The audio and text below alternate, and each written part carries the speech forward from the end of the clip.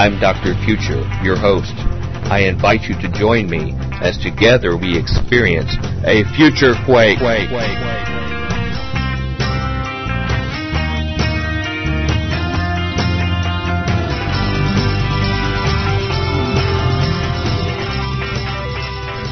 Welcome to the Future Quake Show. I am Dr. Future. And I am Tom.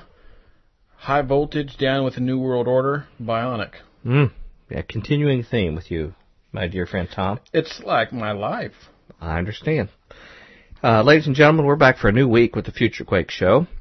And we have a guest, a new guest of our show that has written a book that has really impressed us. Mm-hmm. And we highly recommend you get your hands on this book. I like the cover. I knew I was going to like it when I saw the cover. It's got a pretty incredible cover with a lot of the characters like David Rockefeller and others on it. But we'll have to let you take a look at the website. The name of the book is The New World Order and the Eugenics Wars, A Christian Perspective, written by Andrew Hoffman. And we're going to be talking with him today about a rediscovered biblical worldview of the world's power structures and their satanic techniques and agenda. Pretty light, pretty airy, pretty fluffy. Well, I will say what this book is, and I don't know if it'll come across in this interview, but it is sort of a soup-to-nuts compilation of the different facets of the New World Order and the satanic system in the world. It puts it all in one very brief compendium for you to see the big picture. From a very sold-out Christian that has an open mind but understands the big picture. And I think we probably need to cut away to him. So no further ado, here is Andrew Hoffman, author of A New World Order and the Eugenics Wars, A Christian Perspective, and we'll be back to wrap it up here at Future Quake. Welcome to the Future Quake Show. I am Dr. Future. And I'm Tom, ready to strangle the New World Order right down to the ground, bionic. Wow, one of the more interesting middle names recently. Feeling pumped. Well, I'm pumped too because we have a guest that I have been excited about for a number of weeks. Something that just literally fell out of the sky, or at least the book got passed through via Tom Bionic to me. Actually, it did sort of fall out of the sky because they both got thrown at me from our brother Chris. Is that right? Yeah. Is that right, Chris? Brother Chris, to you? And Tom Bionic, one mysterious Wednesday night prayer meeting, brought me this book with this very understated cover. And the title of the book was The New World Order and the Eugenics Wars, A Christian Perspective, by a new book out by a gentleman by the name of Andrew John Hoffman. And we have him with us today, and we're going to talk about a rediscovered biblical worldview of the world's power structures and their satanic techniques and agenda. Having said on that, Mr. Hoffman, it is a pleasure to have you on the Future Quake Show. Well, it is great to be here. I'm a big fan of the Quake. So. Thank you. Wow. That is so glad to hear from someone who once our listeners get a hold of your book. Our other listener. Yeah. Our other listener, that's right. You know who you are out there. Once they get a hold of your book and realize what an insightful person you are in discerning in the way that you've put this information together, that'll be a real compliment on us that you spoke that well of us, because I think you've put together a critically important book, and I cannot impress it upon our listeners how important it is for them to get a hold of this book. I think itself it will be a portal for their friends to come to understand what's really going on in the world, and will open their doors up to understand things like Future Quake or some of the other references that you had in your book. As I've said, I'm so glad that you forwarded your book on to us to review. And I think that what we're going to talk about is going to resonate with many of our current listeners, and the conclusions in your book really match up with many of our opinions here at Future Quake we've expressed. And even the content, as I mentioned to you, of your book mirrors much of the content I've been working on in 2 books that I've been working on. So we were definitely on the same wavelength on some of these things we've been going. To begin our substantial discussion that we have ahead of us, could you share with us a little bit about your background and credentials and how you came to know the Lord? Sure, and thanks for those kind words about the book. I grew up in a town called Hood River, Oregon, and with believing parents, and my grandpa was the pastor of our church here for quite a few years, and so I was fortunate to grow up in a home that emphasized Christian truth, and I'd say the first time I, quote unquote, prayed the prayer and accepted Jesus into my heart was when I was very young, probably about 3 years old, but just growing up and learning, there was gradual growth there. And then a big shift for me when I'd graduated from high school and went away to school in Arizona. That was started a period of time where it was searching and trying to figure out, what I believe about God, what I believe about the world, what I believe about lots of things. And that period of time lasted quite a while, and I would say about a year and a half ago,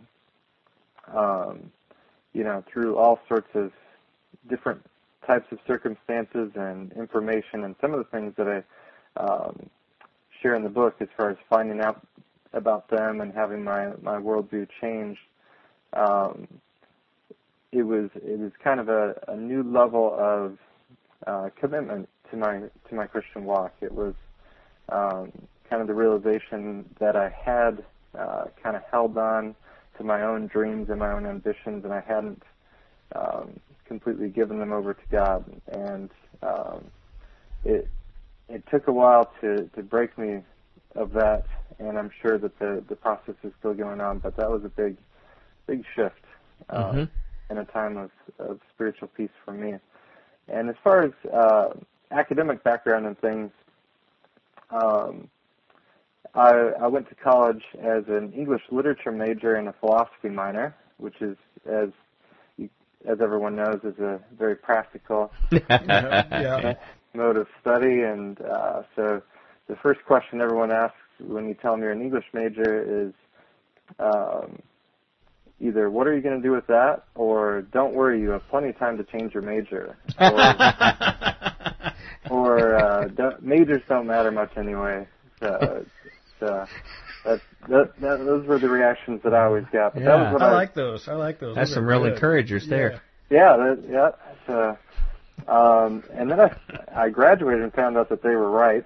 So I realized I needed to do something where I could actually get a job. So I went back and got a master's degree in secondary education and taught high school English for about 3 years, and then went over to Korea and taught English over there for about 15 months. And north or south? Well, I tried to go to North Korea, but they don't allow any English there. So okay. The friendly one. And that was actually a great experience because I had plenty of time to research, and I had just gotten into all this information. Chris White's work over at Nowhere to Run podcast, and Alex Jones and all sorts of stuff. So that was a process of lots of hours of walking around on Korean hiking trails, listening to podcasts, and researching things on the internet. And so, that's kind of where the inspiration came from there, a little background. So you were listening to this information in Korea on podcasts, walking around over there, and that was starting to formulate your mind, this worldview that ended up becoming part of this book. Yeah, that was, I had read some things on 9/11 and other issues before, but that going over there, I had the time to really dig into it and kind of separate the wheat from the chaff with all this stuff. So. Now, do you happen to remember what some of the portals on the internet were of regular information that introduced you to this kind of alternative information that referred to in your book? How you even became aware of some different views? I think I was reading a David Ray Griffin book on 9/11, and he had lots of quotes from interviews on the Alex Jones show, so I started listening to that podcast. Which the nice thing about his show is that he has on people from a fairly wide variety of people. So that led me all sorts of different places and different websites and YouTube channels and all sorts of things. sometimes, lots of sources will have some good information and some not so good, and Sure. There's certainly a few that are more reliable than others. Right. I hope our listeners tonight consider this part of the good information on Future Quake. I was thinking the same thing. If I had found Future Quake before I had finished the book, I would have just written out transcripts and published that. Oh, that's sweet. Except I have to admit, you know how to write it. With someone of the skill and the clarity of speaking that you have in a way that you're able to package the thoughts, I immediately knew that you must have been in your late 60s or early 70s, and I'm sure that's right, isn't it? Is that the age person I'm talking to? Either that or late 20s, one or the other. Late 20s. Awesome. People, when you get this book, you're not going to think someone in their late 20s wrote this book. You're going to think someone who's had a half a century of experience that's able to put all the pieces together here, and I just consider that a God thing. One last question I want before we get into the more details of your book. You found some sources online, and this is instructive for us for future planning purposes. You found stuff online about asking questions about what's going on in the world. How did you find out that Christians were asking these questions too? What doors opened to you, and how did you first discover the Christian part of this community? I think Chris White's Nowhere to Run channel was the first on YouTube, was the first real good Christian source where it was that I had found. I'm not saying he was the first one total, but where it was someone who recognized that lots of this conspiracy stuff was legitimate, but was also willing to take Christianity seriously also, and not lumping in Christianity with the rest of the world system. Right. So a simple keyword search on YouTube, I presume, would have you stumble into shows like that, correct?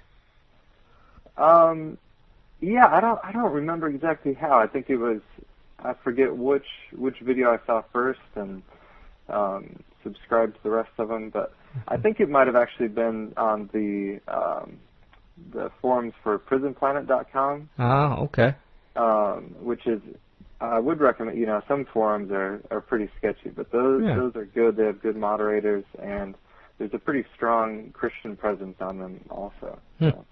Well, it's important for us to know these things. They're not a distraction because all of our Futurian listeners, at least the ones I hear from, are very on the ball, very sharp, what they know. And by that, I feel they have a responsibility to help share the information, share the word on what we're doing. And we need to know what works, what really has an impact. And we know Brother Chris White has had a phenomenal job in the sheer numbers of people that he reaches. And it's a good thing he's extremely wealthy and puts all of his extreme wealth. So much cash. Just buys his way into influence. Yeah.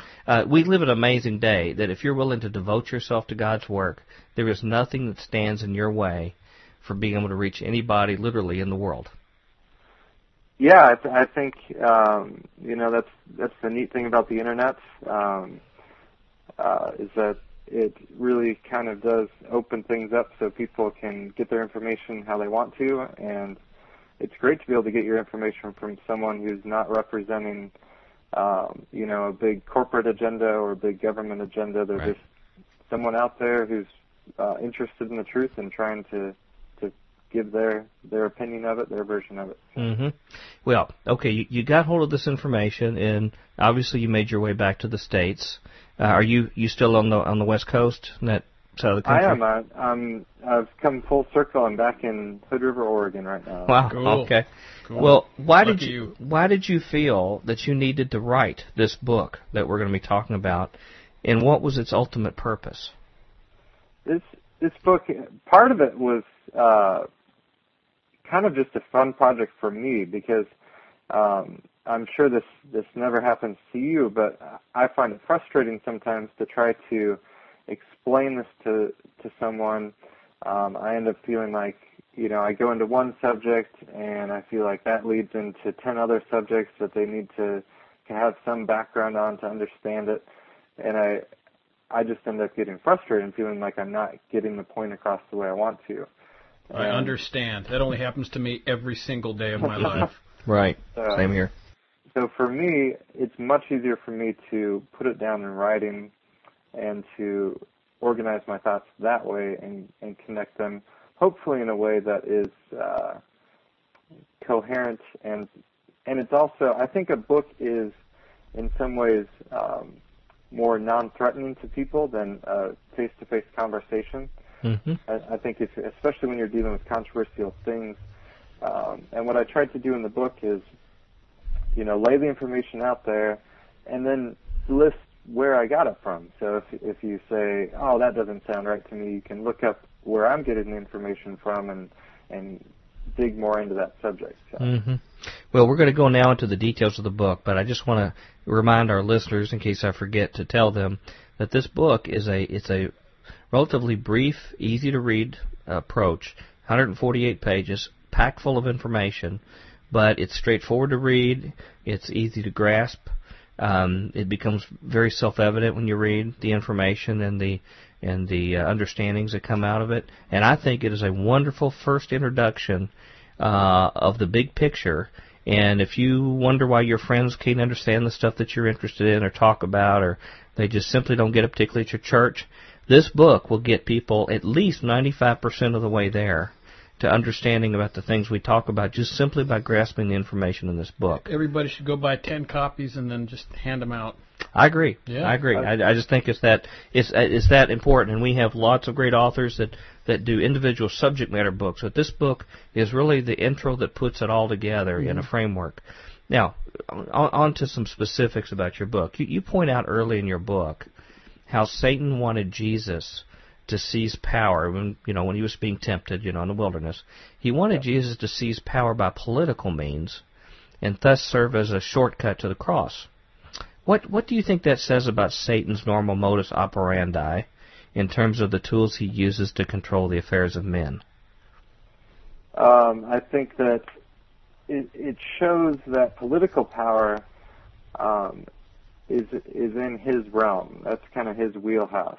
If he can get people striving after political power and trying to control one another and being willing to sacrifice, who they are to get it, then he wins. And I think our world is a reflection of that. We're ruled by the people who are willing to give up the most to get those positions of power and who want them. Most of us, I certainly wouldn't want to be president and have, those decisions to make, and I think most people are like that too, but the people who really want that, that definitely plays into Satan's agenda. Well, as you point out in your book, people often don't have a God's eye view of what's going on in a spiritual struggle view. They just look at what's going on here and now, and we'll talk about that more here in just a minute, but they don't recognize that these structures can be tools of Satan, and we have evidence in Scripture that he commonly uses these institutions as structures to accomplish his business. And I think you would agree with me, don't correct me if I'm wrong, but we're not saying that Christians should not run for political office, shouldn't be part of the process. We have civic duties. We have a unique government structure here where private individuals are supposed to be part of the process. We don't have a king. So we have duties, and if we have a good Christian that believes in justice and protection for each other's rights, and protecting and defending ourselves from people who might come after us and deprive us of those rights, that's all well and good. But in the big picture, we also have a movement within the church, or that claims to be part of the church, called Dominionism, that really believes that politics is the main structure to forcibly bring about the kingdom of God here on earth. And it sounds to me that's more of the Satan's playbook, is it not? I definitely think so. And as far as political participation, that's an issue that I've been struggling with. There's lots of people who I respect who make arguments against it. But I think to a certain extent, we're all involved whether we like it or not. If all you do is sit around and watch TV, you're politically involved. You're just politically involved exactly the way the system wants you to be, only knowing what they want you to know, only doing what they want you to do. So, I think unless you're going to go live in the woods somewhere and never watch a television, never buy a brand name item of anything, you can't really claim to be uninvolved or removed from it. So if you are going to participate exactly the way you said. And I think the key, though, is that if you see political power as a good in itself, as something to be, gone after, even if you think, oh, I could do so much good if I only could tell everyone else what to do, right? That ends up changing you. And it's a little off topic, but some of my favorite books are the Lord of the Rings series by Tolkien, and I think that was the real theme of his books, was the idea that the power, even if someone who has good intentions grabs it, will turn them into something evil. Right. Well, and I think, too, the only thing government can do is be coercive. That's the only unique thing government can do. It has the authority to coerce people to make them do things. And if you use that to serve an agenda, even if you think it's well-meaning, if you see it as more than just making sure everybody keeps to themselves and lets everybody be themselves, if you have another agenda beyond that, I think that's when you cross the line. Right. Because Christ's work was never coercive of that nature. Moving on, you said that your book, early in your book, is a call to resist the satanic order that Satan's minions call the New World Order. In what ways do you think we should resist this order? I think any true resistance has to occur on a spiritual level, and I think again, I really don't think there's any neutrality. I think if you are Amen. Are not paying attention, you're just getting swept along with the system, with the what the Bible calls the world, so if you're not fighting against that some way, you're going places you don't want to go. And as far as specific ways, it's certainly, I think, recognizing the spiritual aspects of things are important. And then I think there are, practical political things, focusing on, anything from nonviolent resistance or noncompliance to just working to make sure that people have civil liberties and people, that the government doesn't have the right to control or quote-unquote protect people, that people are free to kind of pursue what they think is best for them, as long as they're not hurting other people doing it. Well, to me, it just comes to mind. There's two areas where, like you mentioned, Jesus said, "You're for me or against me," and I thought about that when you mentioned about there's no neutrality. There's two ways I think, even just looking beyond techniques. There's two broad categories where I think we can support Satan and the New World Order's work, even if we just want to think, hey, we're just holy people, we're just spreading the gospel, we don't want to care about any of that, don't even want to think about it. One way is that when we actively support the New World Order system through our ignorance or apathy, whether it's the Babylon system, the Babylon financial system, we need to take a long, hard look as Christians, I believe, in seeing, do we help make this whole system that exploits other people financially, and by our participation in it, do we help empower it? In other words, will we have some responsibility when judgment time comes to say how we participated and we enjoyed part of the fruit of the exploitation of other people? Do we have some accountability ourselves if we were a part of that? That's one part, is to actively be involved in it, and the other is to turn the other way when we see that these satanic New World Order systems harm and exploit other people. Do we just want to go run up in our monasteries and we'll preach to the faithful and pretend that stuff's not there because it makes us uncomfortable? Or will we actually go and try to defend and protect those that are being injured and hurt? I don't think people would have a problem if you looked in World War II Germany and said, there's some Christians there that hid Jews. Okay, they resisted government by hiding Jews. Would it have been more appropriate if they would have said, look, government's sovereign, Bible says they're sovereign. Jews, get out of my basement. Go. We know we're taking you to the chambers. Go do it. Well, or would it? That's what a lot of the churches did, unfortunately, and that's what that's why they call Romans 13:1 Hitler's favorite Bible verse, is because he made sure that the churches that would listen to him were preaching that, and were preaching that the government was good and was whatever it was their responsibility to obey it. Mm-hmm. Man, y'all are speaking my language now. Really? Yeah. Are we finally getting your approval, Tom Bionic?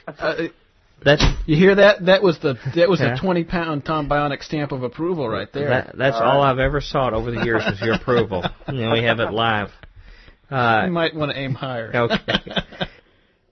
We're back at Future Quake with Dr. Future and Tom Resistant NWO Bionic. The Christian way. Yeah. The way Christ Christian way. Yeah. By loving them. Mm-hmm. Soldier of love. Soldier of love. Yeah, this is a Christian radio station.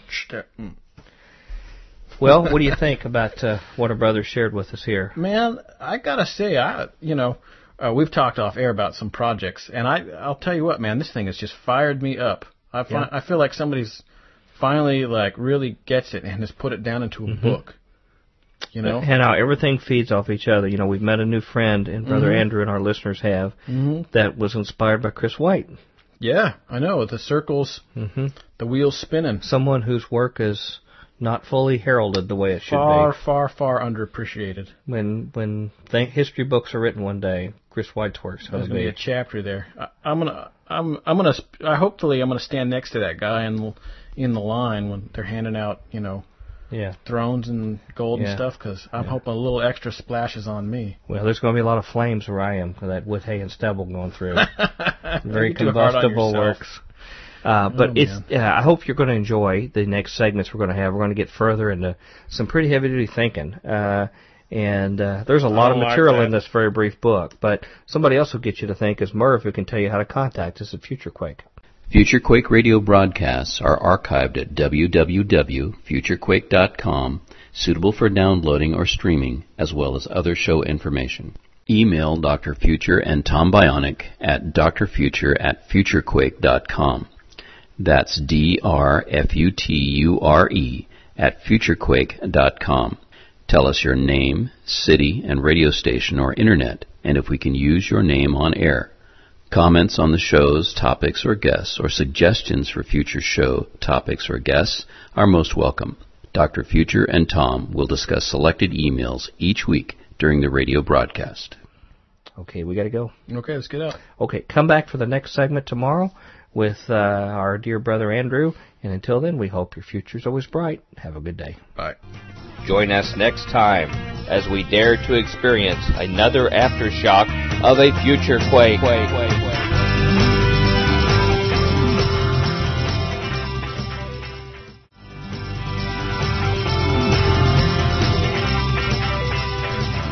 Welcome back to the Future Quake Show. I am Dr. Future. And I'm Ramalama Tom Bionic. And I thought you were going to be fighting the New World Order. Oh, I'm still fighting him. I'm just fighting him with a different name. Yeah. You know who else Under is? An assumed name. Brother Andrew Hoffman, who is the author of the book The New World Order and the Eugenics Wars, A Christian Perspective. Mm-hmm. And we're talking about his book and the topic of a rediscovered biblical worldview of the world's power structures and their satanic techniques and agenda. Yeah, man. I'm the king of the long titles. Well, that's okay. Even longer than the title of his book. I actually have to edit those when I put PR log. You don't edit my work, do you? Only the titles. Oh my goodness. They don't fit. They don't fit up in the...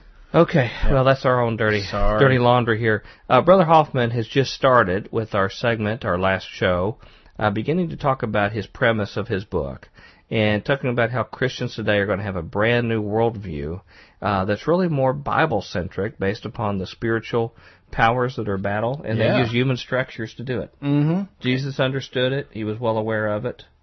And we talked about politics a little bit.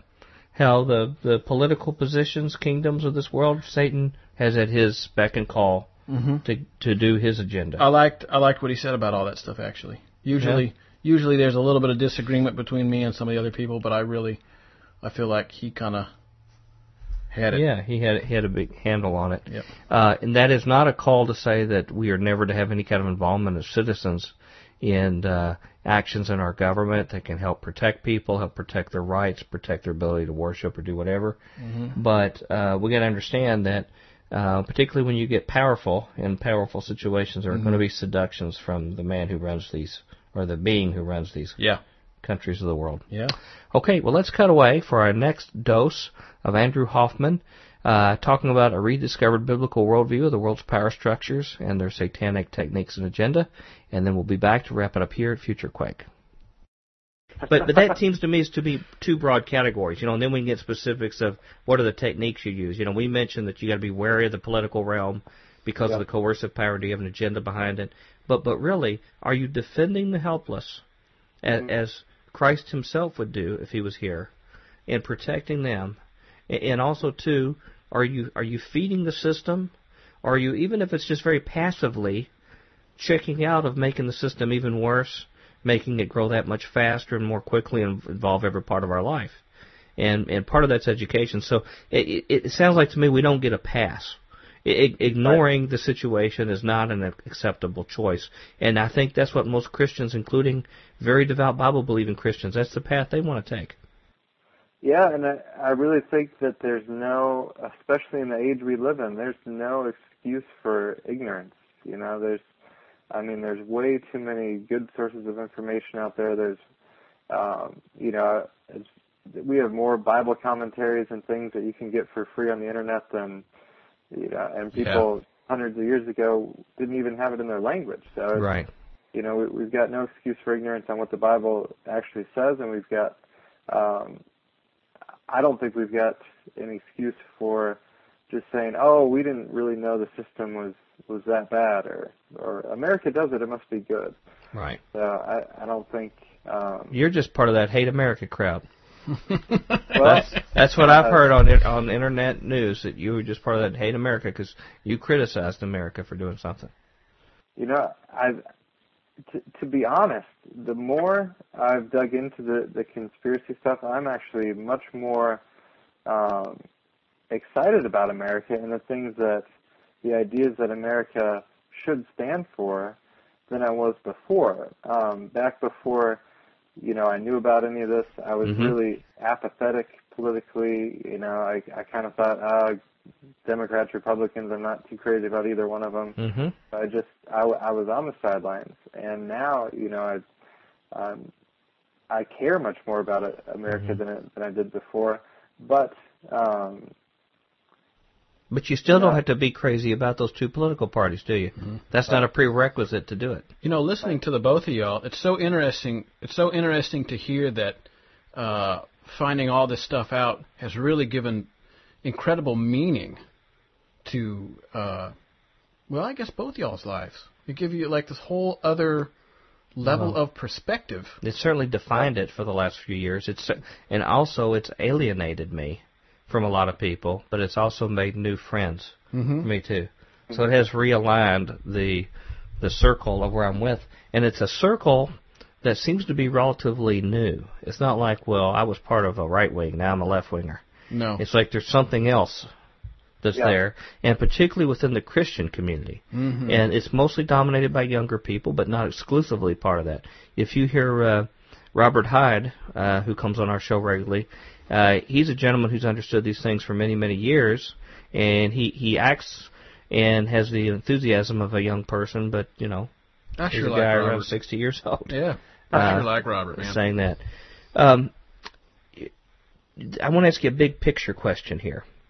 Okay, you talked about, and you were very humble in your book about your journey, that you've had a journey and you've changed your views, and I guess some of it was walking the hills of Korea.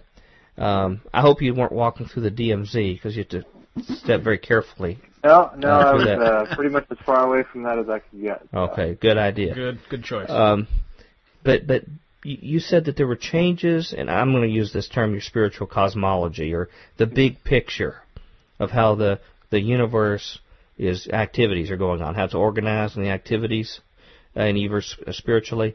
How did the changes in your spiritual cosmology change how you saw the world and how it works, what's going on today, and what was critical to causing that change in view? You know, what I'm getting at is that you seem like you see a realignment spiritually of really what the nature of what the battle is, how things are structured, and that what's going on earth is just simply a mere reflection, maybe a lesser dimension, shadow. Right. It's a shadow, basically, of the real battle that's happening spiritually. Is that a proper explanation? Yeah, I think part of it, just issues in my personal life, I realized what an amazing capacity I had to be deceived both by other people or, you know, the system in general, and by myself. You know, I had the ability to lie to myself. And working through the process of recognizing that and the humility that brought kind of connected in with my view of the both the political world, the material world, and the spiritual world. And what I realized is that I had kind of compartmentalized my view of the Bible and of Christianity in its own little section, and then I had previously kind of felt like, well, you know, there's the Bible, but, you know, here we are in the 21st century, we have all this new knowledge and blah, blah, blah, blah, blah, and, you know, surely we have to kind of adapt it to fit today.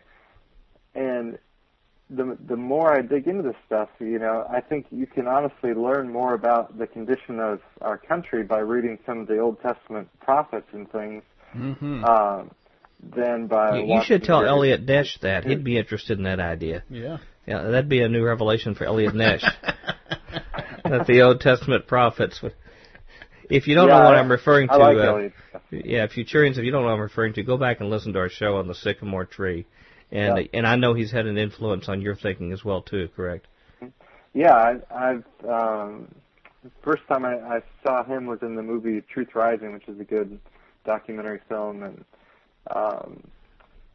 I liked what he had to say. Someone asked him if he was protesting the war, and he said, "No, I'm not protesting the war. I'm protesting Christians who support the war."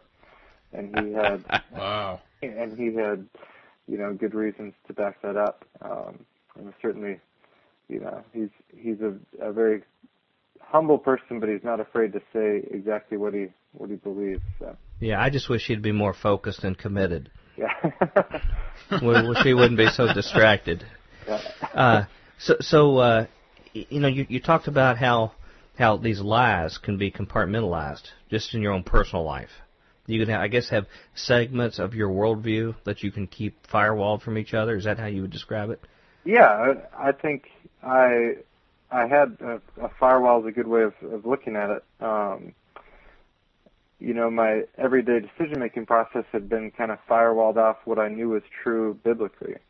And I realized that I needed to, you know, break down that wall and let, you know, truth from the Bible impact my whole life, not just the, you know, part of it on Sunday morning or things like that. So. Okay. And at the same time, you talk in your book about the spiritual forces that are battling in the heavens. Right. That Satan is very active. His underlings below him are very active. They have battle plans. They have agendas. They have human henchmen who are doing their business. And some of these people, you know, I'm not going to name names, but they are names we know, are likely some of these henchmen. This is not something just a theoretical kind of thing, but they actively work out the plans that are conceived in the heavenlies.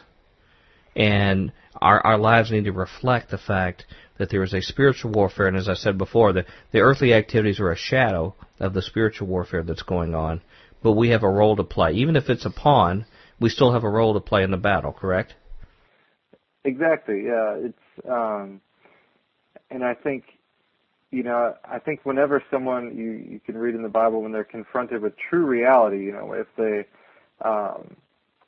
you know, come face to face, so to speak, with God or with Jesus, the result is, you know, repentance and deep worship and a realization of our own frailty. And I think to the extent that we're not there, to the extent that we are full of pride and full of thinking we can figure things out for ourselves, we don't get it. We only see a tiny slice of reality, and I think also as far as trying to view the world in the context of spiritual reality also, it doesn't mean that you look at everything and say, oh, okay, let's figure out what the spiritual cause is. I think it's just important to realize that there's a spiritual aspect to things too, and we might not always understand it, but I think it's healthy to know that it's there. Mm-hmm. Right. You also said that the information that you lay out in the subsequent chapters of your book would make people angry, and I'm assuming a lot of those are Christian people. Mm-hmm. Why do you think the kind of information, when you start talking about specific segments about some of the history of our nation, or war, or scientific society, or media, that Christians of all people would be upset about this? Why would they be upset? Well, I think people, I think whenever you challenge people on things that they believe or have, especially that they have assumed to be true, that it shakes them up, and the first reaction is to get angry or to deny it and things like that. And I think that's natural. I think one of the nice things about a book, though, is that people can kind of work through that on their own without feeling like they have to win an argument. Mm-hmm. And they can throw it across the room, and it may survive, unlike a CD disc. Yeah. They can throw it and get angry, and then calm down, and something can stir their mind and think, well, maybe I ought to try to pick up where I left off. Yeah. Yeah. Wow. But yeah, it's painful to have your worldview changed. Mm-hmm. This show's been almost like therapy for me, or confession, because I've said many times on this show, I voted for Bush twice. Been pretty consistent. I supported the Iraq War. I believed in the reasons that they told me why it was, and the people who challenged it I thought were questionable or bad people. Mm-hmm. And wow. And then over time, that is confession. Yeah, and then over time, and patience from some other Christian brothers, some close to me, like Robert Hyde, who also was going through a change in his own mind, change at the time, and some other people who influenced me. The last few years have been an about face, in a completely different way that I construe and understand how the world works. And as you've mentioned, sometimes God can even use secular sources as a catalyst for you to then go back and look at the Bible and recognize that you've had a very stilted view of how the Bible can explain these things. And you mentioned people like Alex Jones. I don't know everything about Alex Jones. He was kind enough to come on our show recently. Don't know everything about him other than, ironically, for a non-Christian show, he seems to be doing the kind of things that I heard Jesus do about protecting the innocent, exposing the dark forces of the powers and the wealthy and powerful, and many of the things that were in the Bible, even though it's not necessarily a Christian activity. And it caused me to begin questioning my positions. Who do they reflect? What side of the fence do they reflect? I can call them Christian all day long, but are they really? Are they really reflective of it? And when that change started, that was painful for me. And it was painful because I felt like some other Christian friends were sort of talking down to me like they were more enlightened than I was. And I thought, well, I'm well-read. I grew up in church. I knew all these kind of things. How dare you act like you know more? But that was the best thing they ever did for me. Yeah. So I hope our listeners, you may get this book. A lot of our listeners are going to understand much of what we talk about here. But the people they give this book to will not. And that they're going to have to be prepared that they're probably going to get a lot of heat from people, particularly family and friends, for the reasons that you describe in your book. You say, talking about the media, okay, and we've had our say on Future Quake about the media. You said all media, not just advertising, is intentional. Could you please explain that? I've told people, I think of similarly, that really everything is advertising. Mm-hmm. And it's all been paid for. It's all selling something. Sometimes they sell soap. Sometimes they sell an idea. They want you to either buy this product, or they want you to buy a war, or they want you to buy, a certain lifestyle that supports these kind of people or whatever. So it's really nonstop advertising. But can you explain that further and elaborate? Sure. And I think that's accurate. And I've been going back and reading some of the old books by PR specialists like Edward Bernays and people. And scary books, aren't they? Yeah, they're interesting. And like, for example, he had a contract with the piano companies. He wanted to sell pianos. Well, he didn't just sell pianos. He got architects to design a music room in their floor plans, and he got media to talk about, like, oh, they have a beautiful music room in their house. And so he got people to start getting used to the idea that every home should have a music room. And what goes in a music room? Oh, of course, you need a piano for that. So it's a shaping of whole lifestyles, not just, buy this orange juice or whatever. And so the kind of consumer culture is sold not just through advertising, but also through news programming and through celebrity worship shows and all sorts of things where it's trying to sell you on a certain way of living. And I think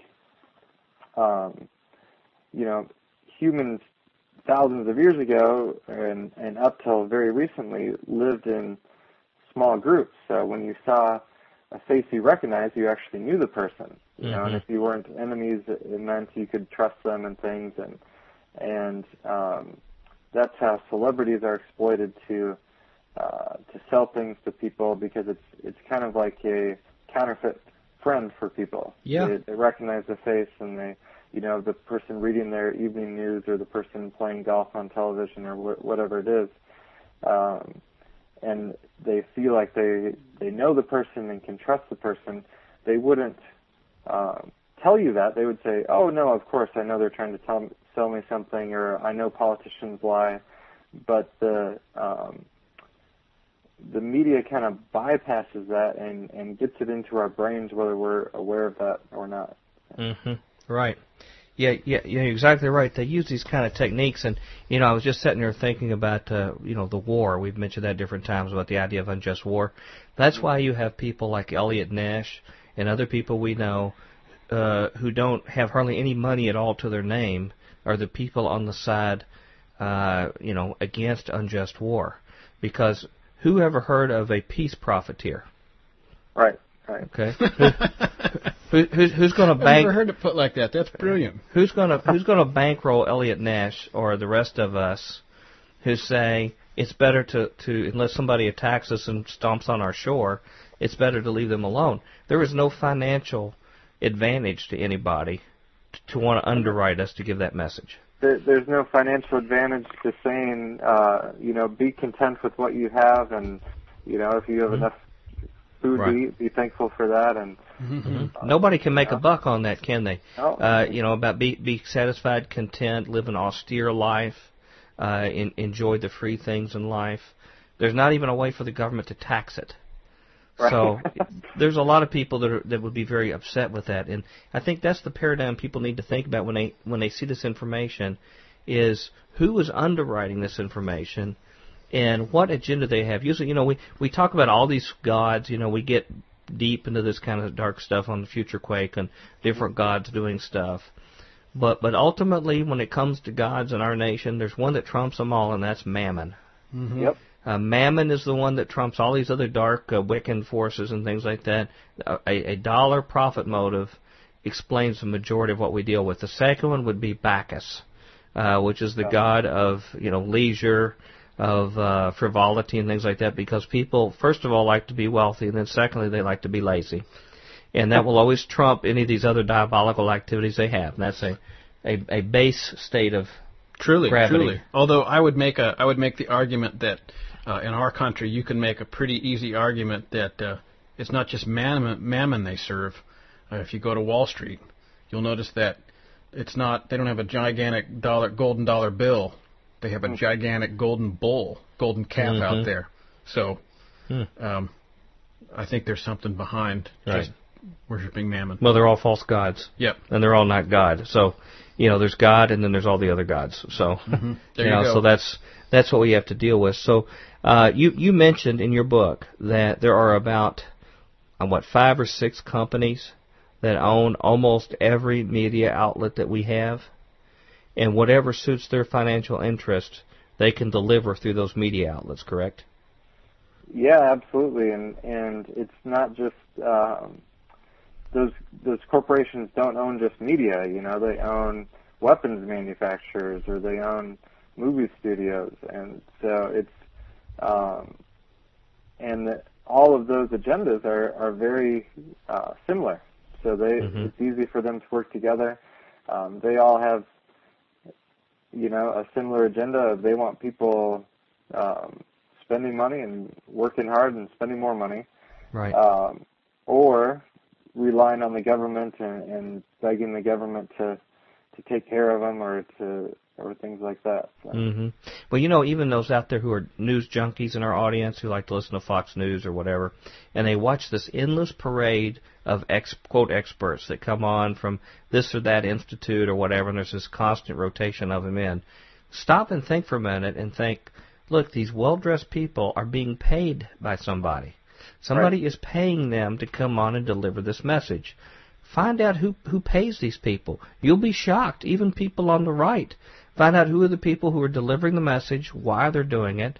We talked about some of the Tea Party groups are being funded by a group that sounds very innocuous, but it's big oil that's supporting it. You should ask questions why. Why do they want this message to get out? And the painful thing is that even when you hear Christian groups talk, there are tons of Christian foundations and groups, and it is not unfair to go find out who is bankrolling them. They come up, particularly in Washington, all this council, this family that. Find out who is bankrolling them. We found guys like Eric Prince, main bankroller of groups like Focus on the Family. In the Unification Church, financing Liberty University, Campus Crusade. Those are fair questions to ask, because there were some decisions that were made to accept that money, and those people don't give money without strings attached. They want something to accomplish an agenda in exchange for that funding. Well, if you go to the Future Quake Radio web blog there's actually a letter that was written to Sun Myung Moon's second in command from the pen of the Left Behind guy, Tim LaHaye. Tim LaHaye. Yeah. And he's talking very, very charming terms. Now that's very uncomfortable to talk about other Christian people. Well, and that's it's right there. But it's not to say that they've not done other great Christian work and other things accomplished. But these are questions. We need to be people of honesty, if anything. And as Christians, we should set the tone of honesty. And so it behooves us to find out answers to these questions. We're back at Future Quake with Dr. Future. And Tom still fighting the New World Order, but now with a different name, Bionic Maximus. Okay. Maximum Bionic. Yeah, you're getting low on the permutations there. Well, I'm doing this Greek research, and I always come back to that. Yeah, it's hard, too, because we record these segments in the wee hours of the night, and we've had some pretty heavy-duty thinking talking with guys like Brother Andrew. I'm slow, so, just any deep thinking. Which would make us prime for media exploitation if we chose. Indeed, and I'm glad you brought that up, because I find that his sort of perspective on media exploitation was very well thought out and very intelligent. And I find that, like I just said earlier, that's the hardest thing for me to explain to other people, that they're being used and they don't even know it when they sit down and watch TV. When they turn it on, somebody got paid something to sell you something, and they call it news. They have commercials, and at least commercials you're thinking, they're selling something. But that doesn't change when the, quote, news comes on. What they choose to broadcast about, what they choose not to, the qualitative words they use, whether they say someone committed this or they're alleged to have committed it, whether they said there's been reported to do this or whether they did it. The whole emphasis of what they do, all of these, quote, experts that come on are all carefully chosen to support certain information. Well, and just the fact that they go and they talk about wanting to report the news they'll always talk about, in hindsight, in their autobiographies, wanting to produce the news from the correct perspective, and never once does the word truth ever enter anything that they say. That's right, which means agenda is what they mean. Yeah. And ladies and gentlemen, that can happen even in Christian circles.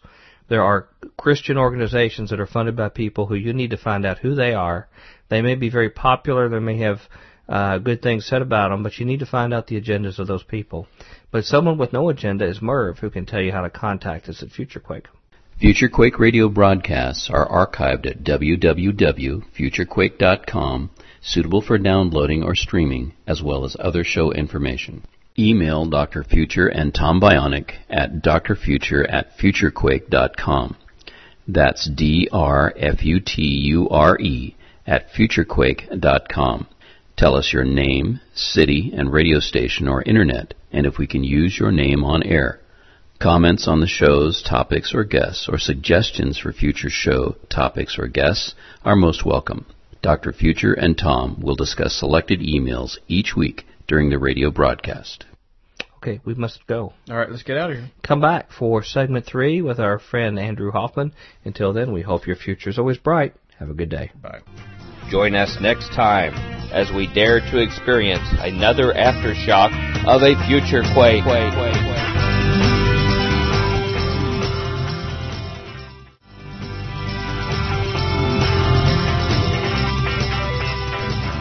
Welcome back to the Future Quake Show. I am Dr. Future. And Tom, the New World Order Destroyer, Bionic. Wow, single-handedly. Yeah. Can the rest of us take a day off then? I'm like Conan the Destroyer. Only a lot more muscles. Bigger muscles, smaller head. A little bit more pointy. Well, ladies and gentlemen, it's great to be back with you on our show. And we've been talking this week with a great guest, Mr. Andrew Hoffman, who is the author of a book, The New World Order and the Eugenics Wars, A Christian Perspective. And our general theme is rediscovered biblical worldview of the world's power structures and their satanic techniques and agenda. And this gentleman, relatively young, but wise beyond his years, and probably getting out of our culture and walking through the hills of Korea, gave him some quiet time to put all this stuff together. Well, it's interesting that in the last segment, we talked a little bit about sort of the idea of being sold something, and it took him being really unplugged from that culture to really stand apart from it and see what it was all about. Right, but yet his access to the Internet provided him access to some very surprising information that the media didn't control. He got it without their control, and that's the difference. So here's our friend Andrew Hoffman, and we're going to be coming right back afterwards to discuss it further here at Future Quake.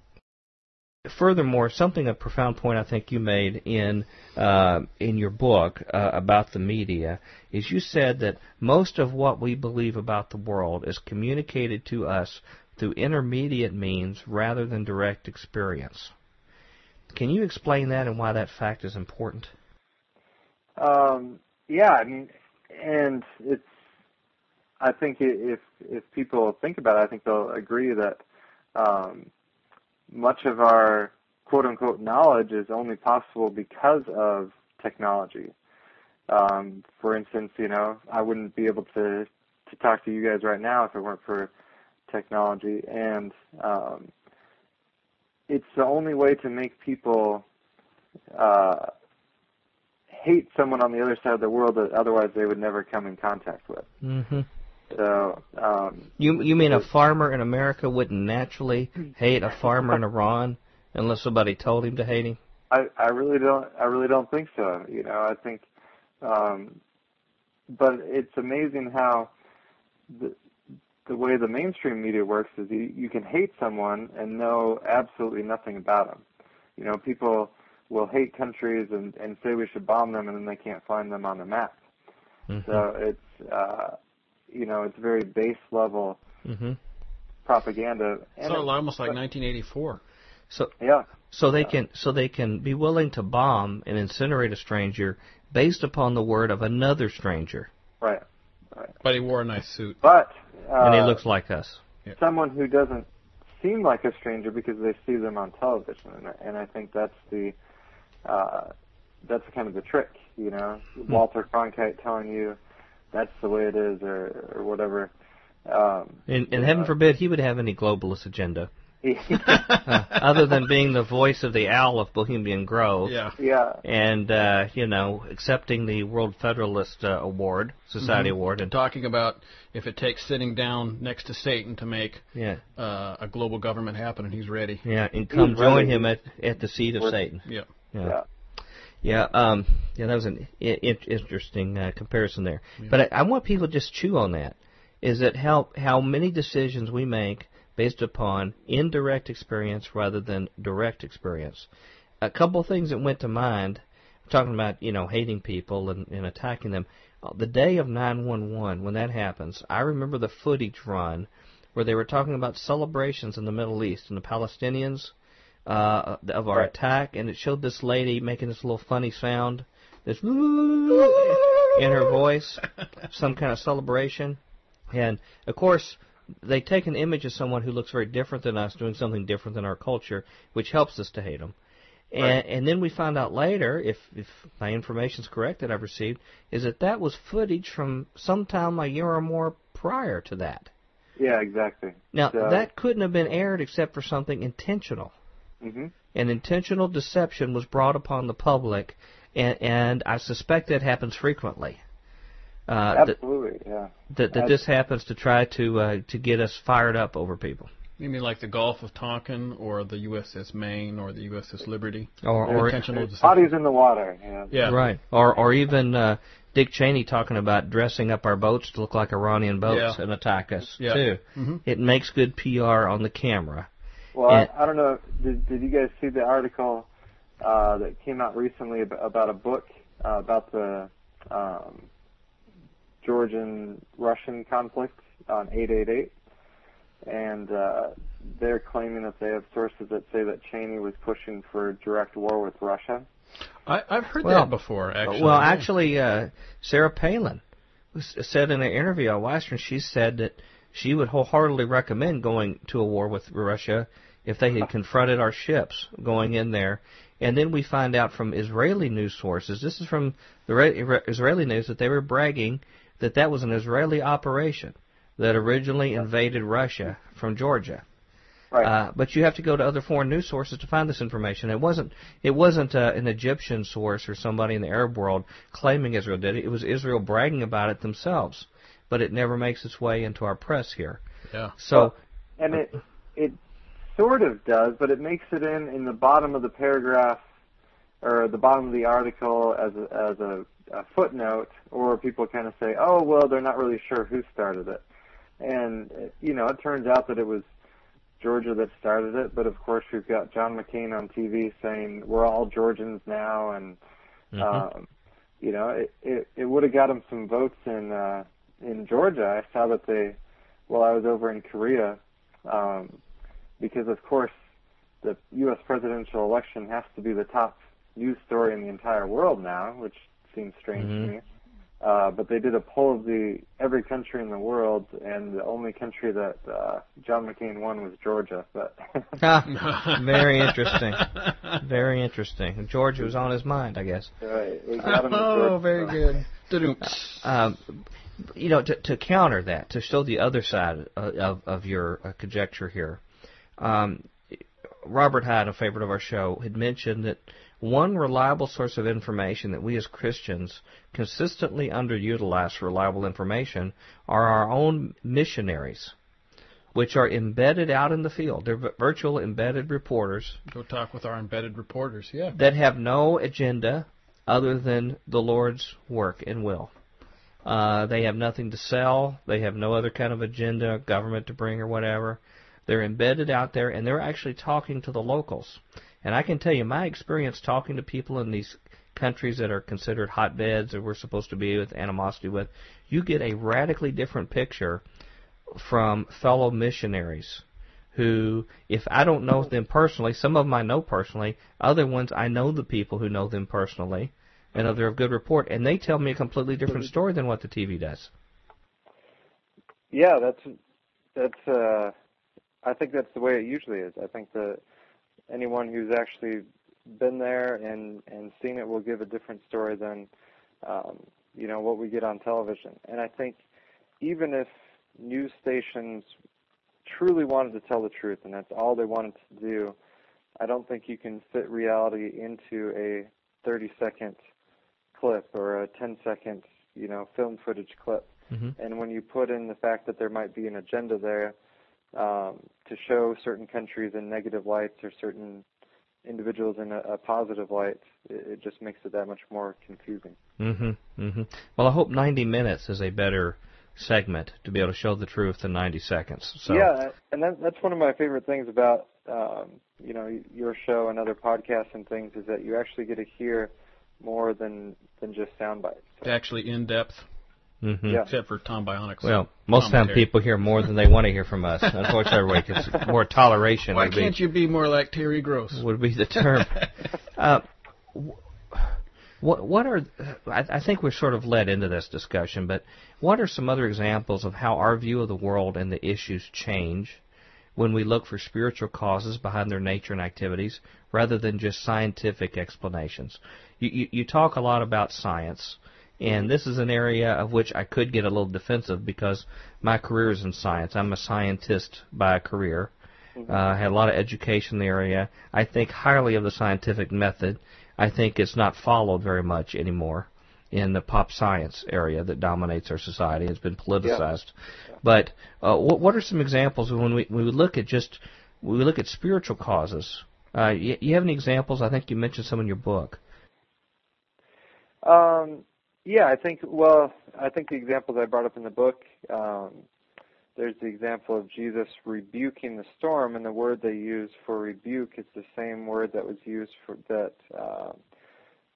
used to describe him casting out demons. So there's the idea that the storm itself wasn't just a natural occurrence, like most storms, but it was actually had some supernatural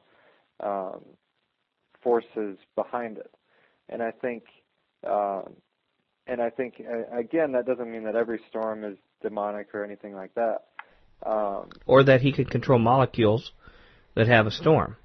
But the fact is, like as you mentioned, he was going over to an area that was known to be a demoniac ground. The people on the other side of the Sea of Galilee were afraid of him. They were afraid to go over there, and they already had some kind of knowledge before that bad stuff happened spiritually heading across that water on the other side, correct? So what you're saying is really consistent with that knowledge. Right, and I think it is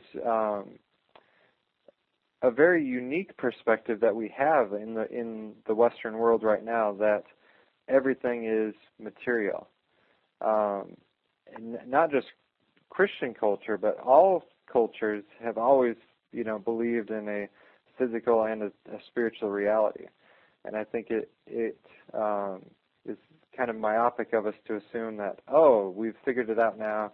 Everything can be explained by chemical reactions. That's the whole story. That's it. And I think scientists figured out global warming. Right. I mean, they got that nailed perfectly. You're not a denier, are you? I mean, obviously. I don't deny anything that my government tells me, because then I would be a terrorist if I denied what the government said, even when they change their mind.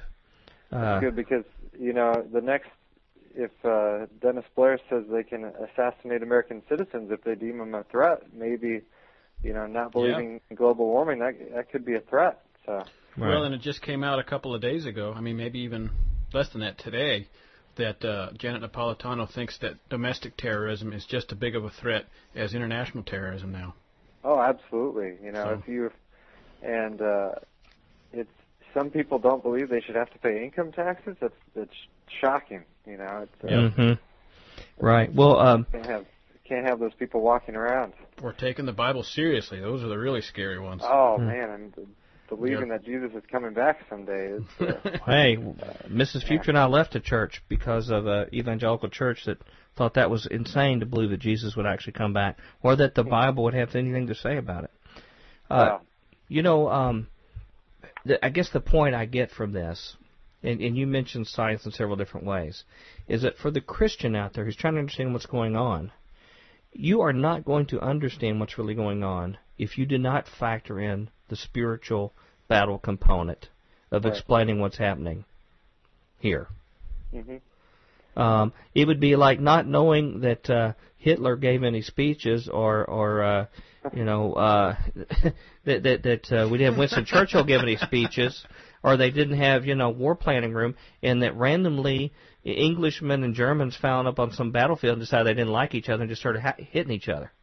Well, that's G.K. Chesterton has a great quote about that, where he says that the atheistic style of writing or speaking always acts like there's no causes. So he said the atheistic style says the outbreak of war, as if war just breaks out, as without people pulling triggers and making decisions. So, and I just finished reading a book, a guy who ended up being the whistleblower in the oil for food scandal in the UN. Mm-hmm. And he talked about translating things into UN speak, and how you basically have to get rid of any active subjects. So you can't say, this person will do this. You just have to say, this should be done, blah, blah, blah, blah, blah, and make it all very vague and bureaucratic. It's passive. Mm-hmm. Yeah. It's passive. If you read the Bible that way, there's no explanation on why Israel won all the battles they did. Right. Although if you watch the History Channel, they will try so hard to do that. I've seen several military leaders try to say, oh, well, they just happen to be lucky. The molecules all happen to fall on one side in the wall in Jericho, and they just happen to fall. There's These another subjects explanation. Walked around the building and it 7 created times. the perfect earthquake, and they all fell. But, Christians look at that about the world right now. We look at everything deterministically and don't see the spiritual battle that's going on. Or we err, and sometimes we think the things of Satan are actually the things of God that are going on, or vice versa. I'll give one case in point, not to pick on Mr. Nash, Elliot Nash, but someone would see this attack from 911, for example, as the direct act of Satan.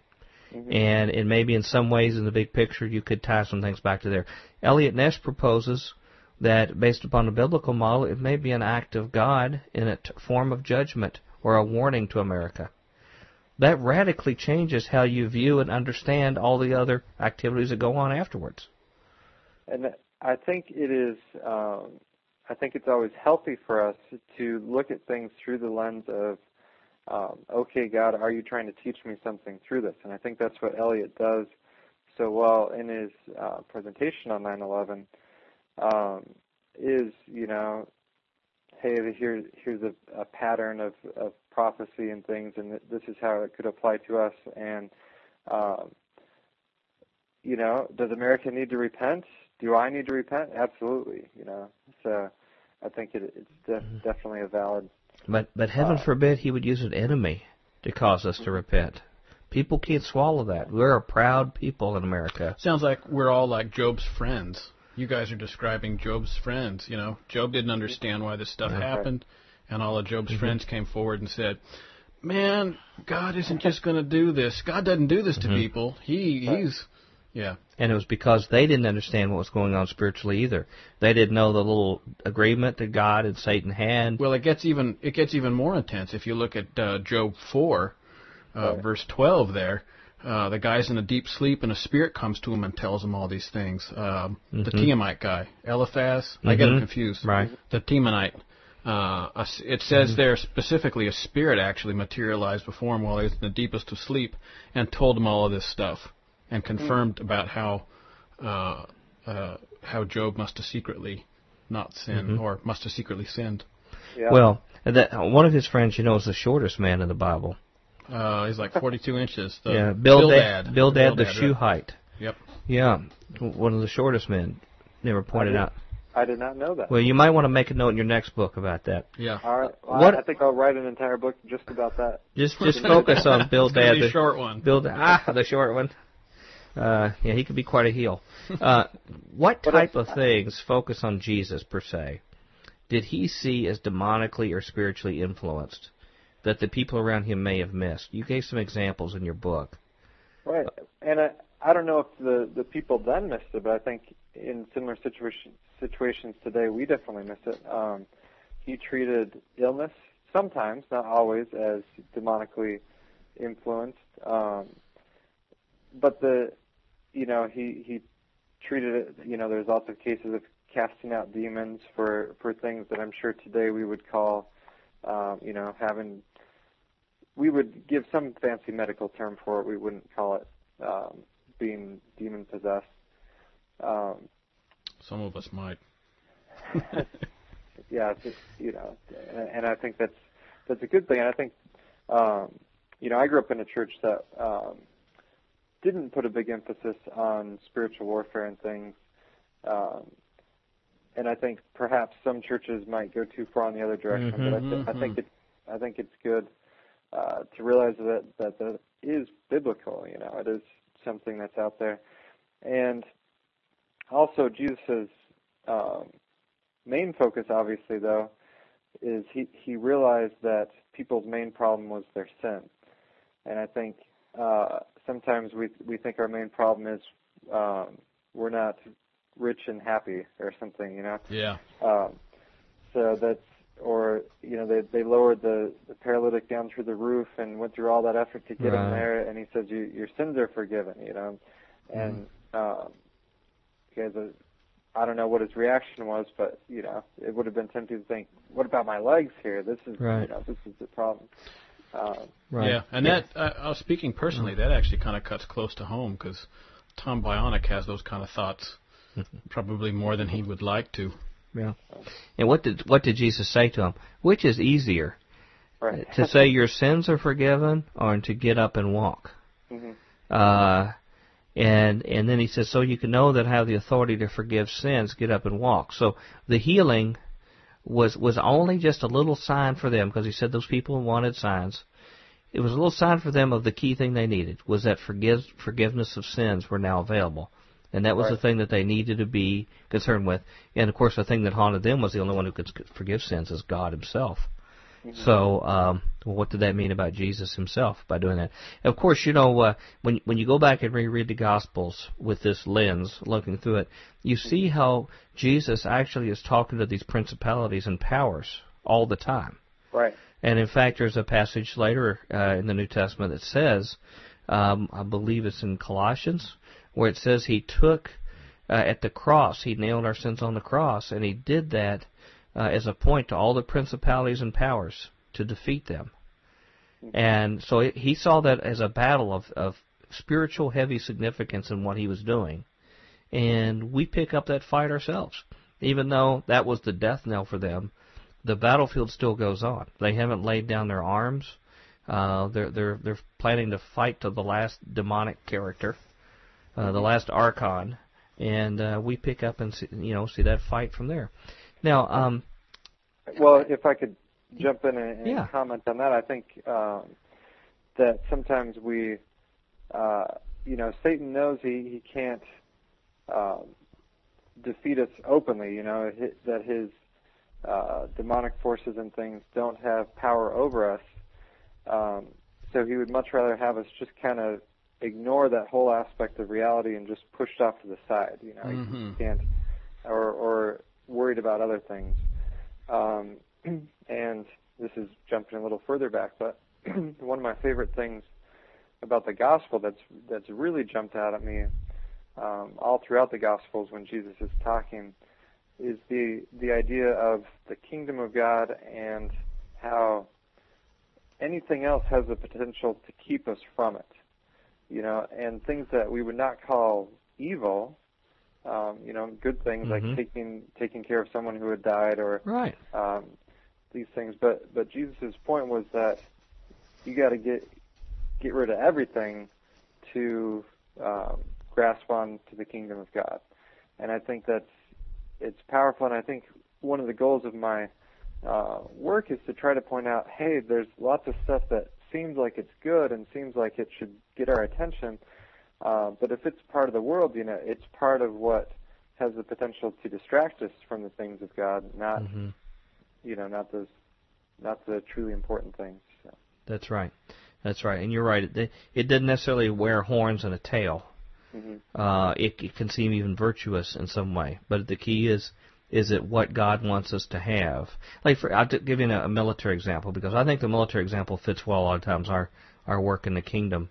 You could be a private, and you can go see a bazooka on the ground and go grab it and say, man, I can take out a lot of the enemy with this bazooka running around. The only problem is that the commanders didn't plan on you going and using a bazooka.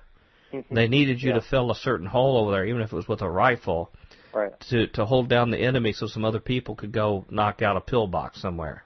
Right. So just the fact that you had a big weapon and the thing's useful and you got good intentions and you're running out does not mean it helps accomplish the mission. And I think it's easy, like you're saying, it's either easy for us to not understand the mission, or to think that the mission relies so heavily on us that we have to do something big for God. And God, that's such the story of Scripture, is God taking people who obviously couldn't accomplish the things that God wanted to accomplish and having those things accomplished so that God would get the glory, so God can use little things. We don't have to worry about, how do we get control of a major news network or something, it's right. We take it by force. Yeah. Just kidding. Right. For all our echelon and CIA and FBI people right. listening. Yeah, just disregard Tom Bionic like we do. Yep. I want to talk about a specific issue here that you go into, which you boldly enter in this discussion. And you talk about going back to science and the fact that Christian faith does not have to be at war with science. Right. Which I'm glad to hear, being a scientist myself. I never felt the need. Of course, I picked a field of engineering that's dominated by mathematics. It doesn't get into biology and things, so there really is no wars that have to be there. If anything, we acknowledge, and even in some of my secular textbooks admitted, that laws of thermodynamics necessitate there must have been a God that created ultimate order in the secular world. We're back at Future Quake with Dr. Future. And Tom, still fighting the New World Order, getting tired. Time for everybody else to join in.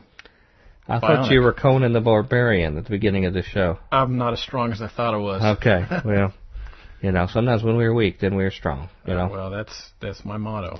Well, what did you think about what Brother Andrew had to say on this segment? Once again, I feel like we were totally on the same team.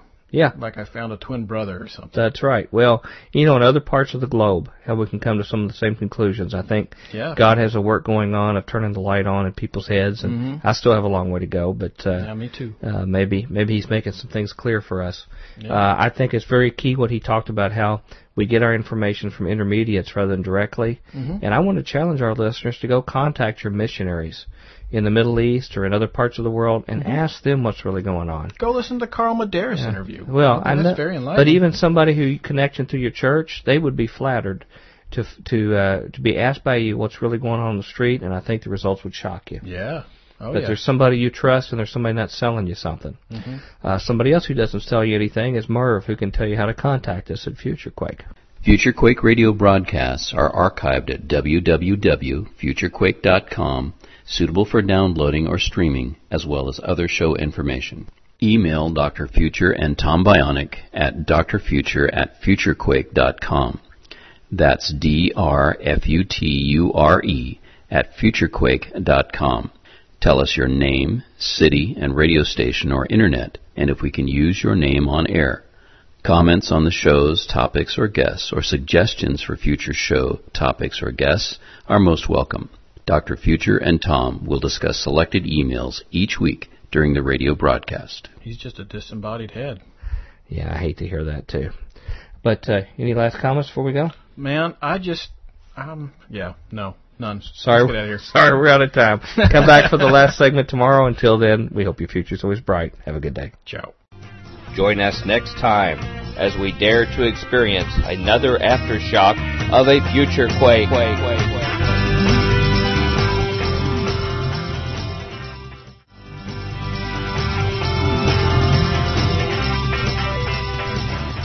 We're back at Future Quake with Dr. Future. And Tom Hosea 84, Bionic.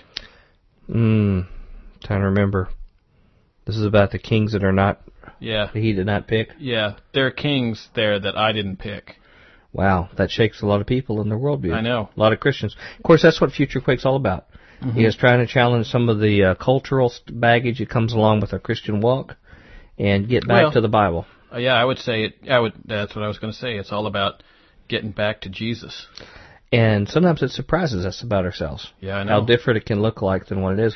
Turns out we're think we're all awesome, and then we're just covered in slop. And that's still going on with us and our listeners too, isn't it?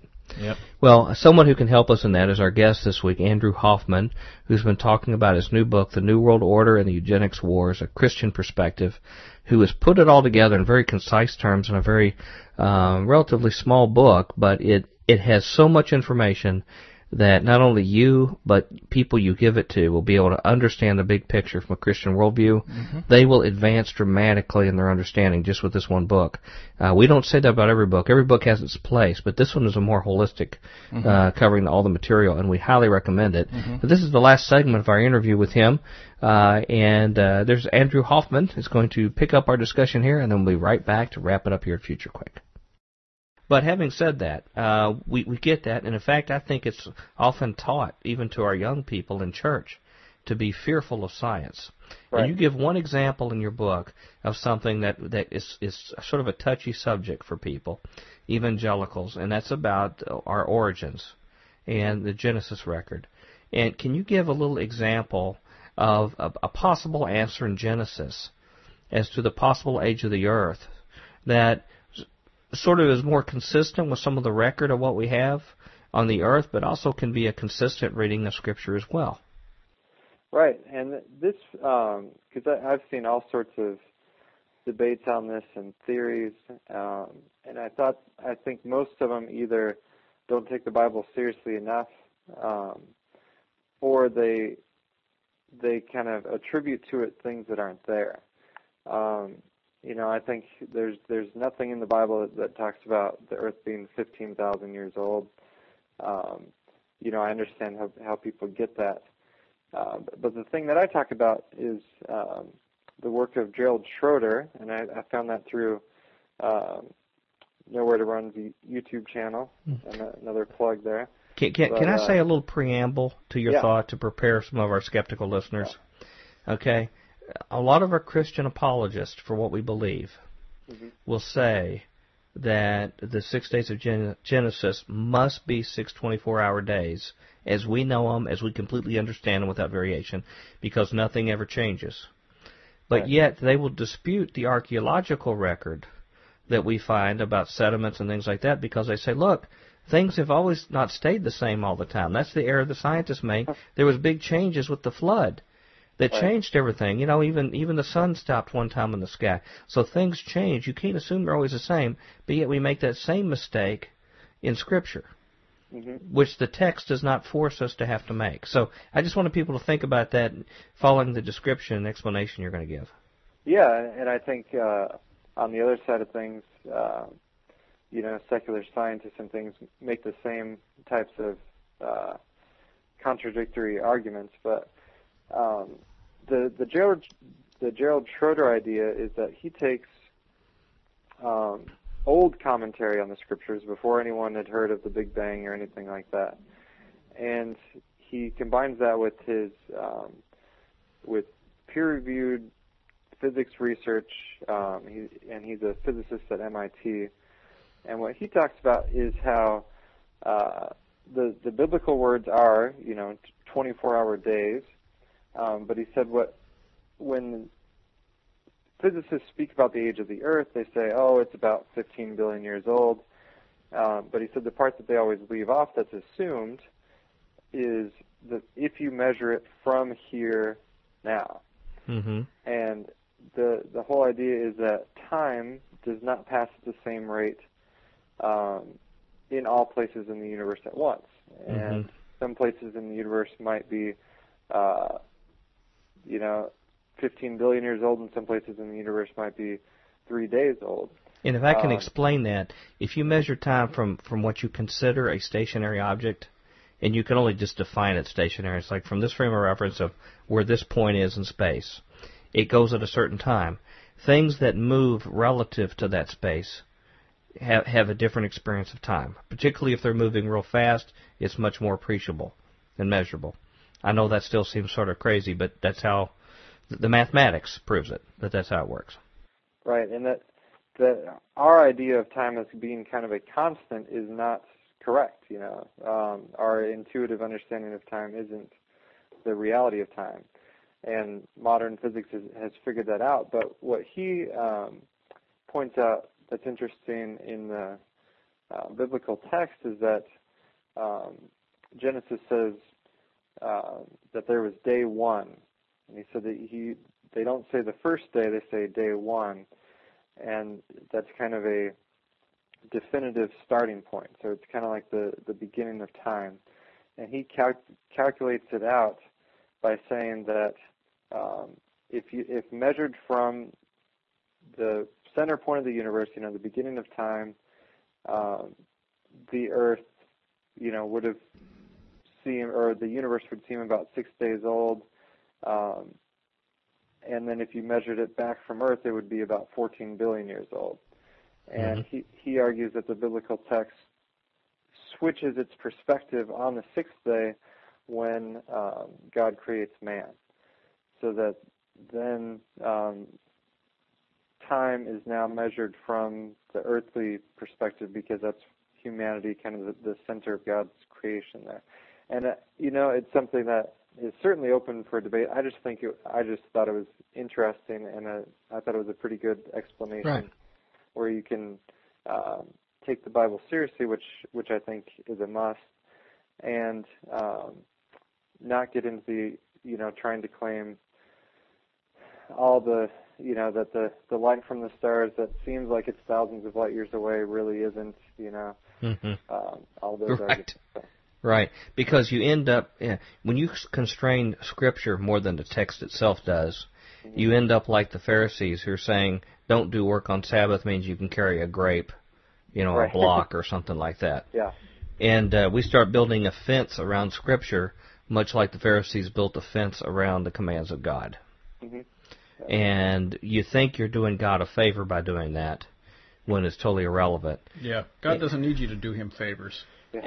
And that's why I really appreciate people like we've mentioned, Robert Hyde, Mike Heiser has certainly opened my mind a lot about understanding Scripture in a fresh way without ever violating, the Word of God and what it has to say. And in fact, if anything, given it increased legitimacy in my life as far as being able to see, it really is true, and there's even more proof it's true than what I understood beforehand. And that's the amazing thing about the Bible, is that you can, in some ways it's fairly simple and straightforward, but you can read through it, the same passage you've read 50 times before, and something will hit you that you've never realized before. But I think, for me at least, the Bible almost gets more, not more obvious, but more straightforward the more I read it, rather than, literature or poetry or things where if you really dig into it, you can find all sorts of hidden patterns and things like that. The Bible almost kind of sticks out from the page rather than you having to dig in. So. Right. And looking forward, some of the awkward arguments that we make today as Christians to try to harmonize what we see in science and what the future is are based still on further ignorance. And although science's goal is not to prove the Bible by any stretch, it may inadvertently give us further information to help us understand these things further. A lot of theologians didn't have access to this kind of information, which helps to shine light on wisdom in the Bible that was already there. I think about quantum physics, and that quantum physics has some bizarre things that the mathematics show can be real, that a particle can be at two places at once, for example. Right. And other things like this. And that gives me suggestions that what we consider supernatural miracles do not necessarily have to violate the laws of science. Right. Jesus just knew the operating system a little bit better. That's right. If God has the keys to where those electrons need to be, he could take a tumor and make it become a non-tumor. All he has to do is just get those electrons and things to go where the other place that the laws of science allow them to be. And they have the power to be able to manipulate them.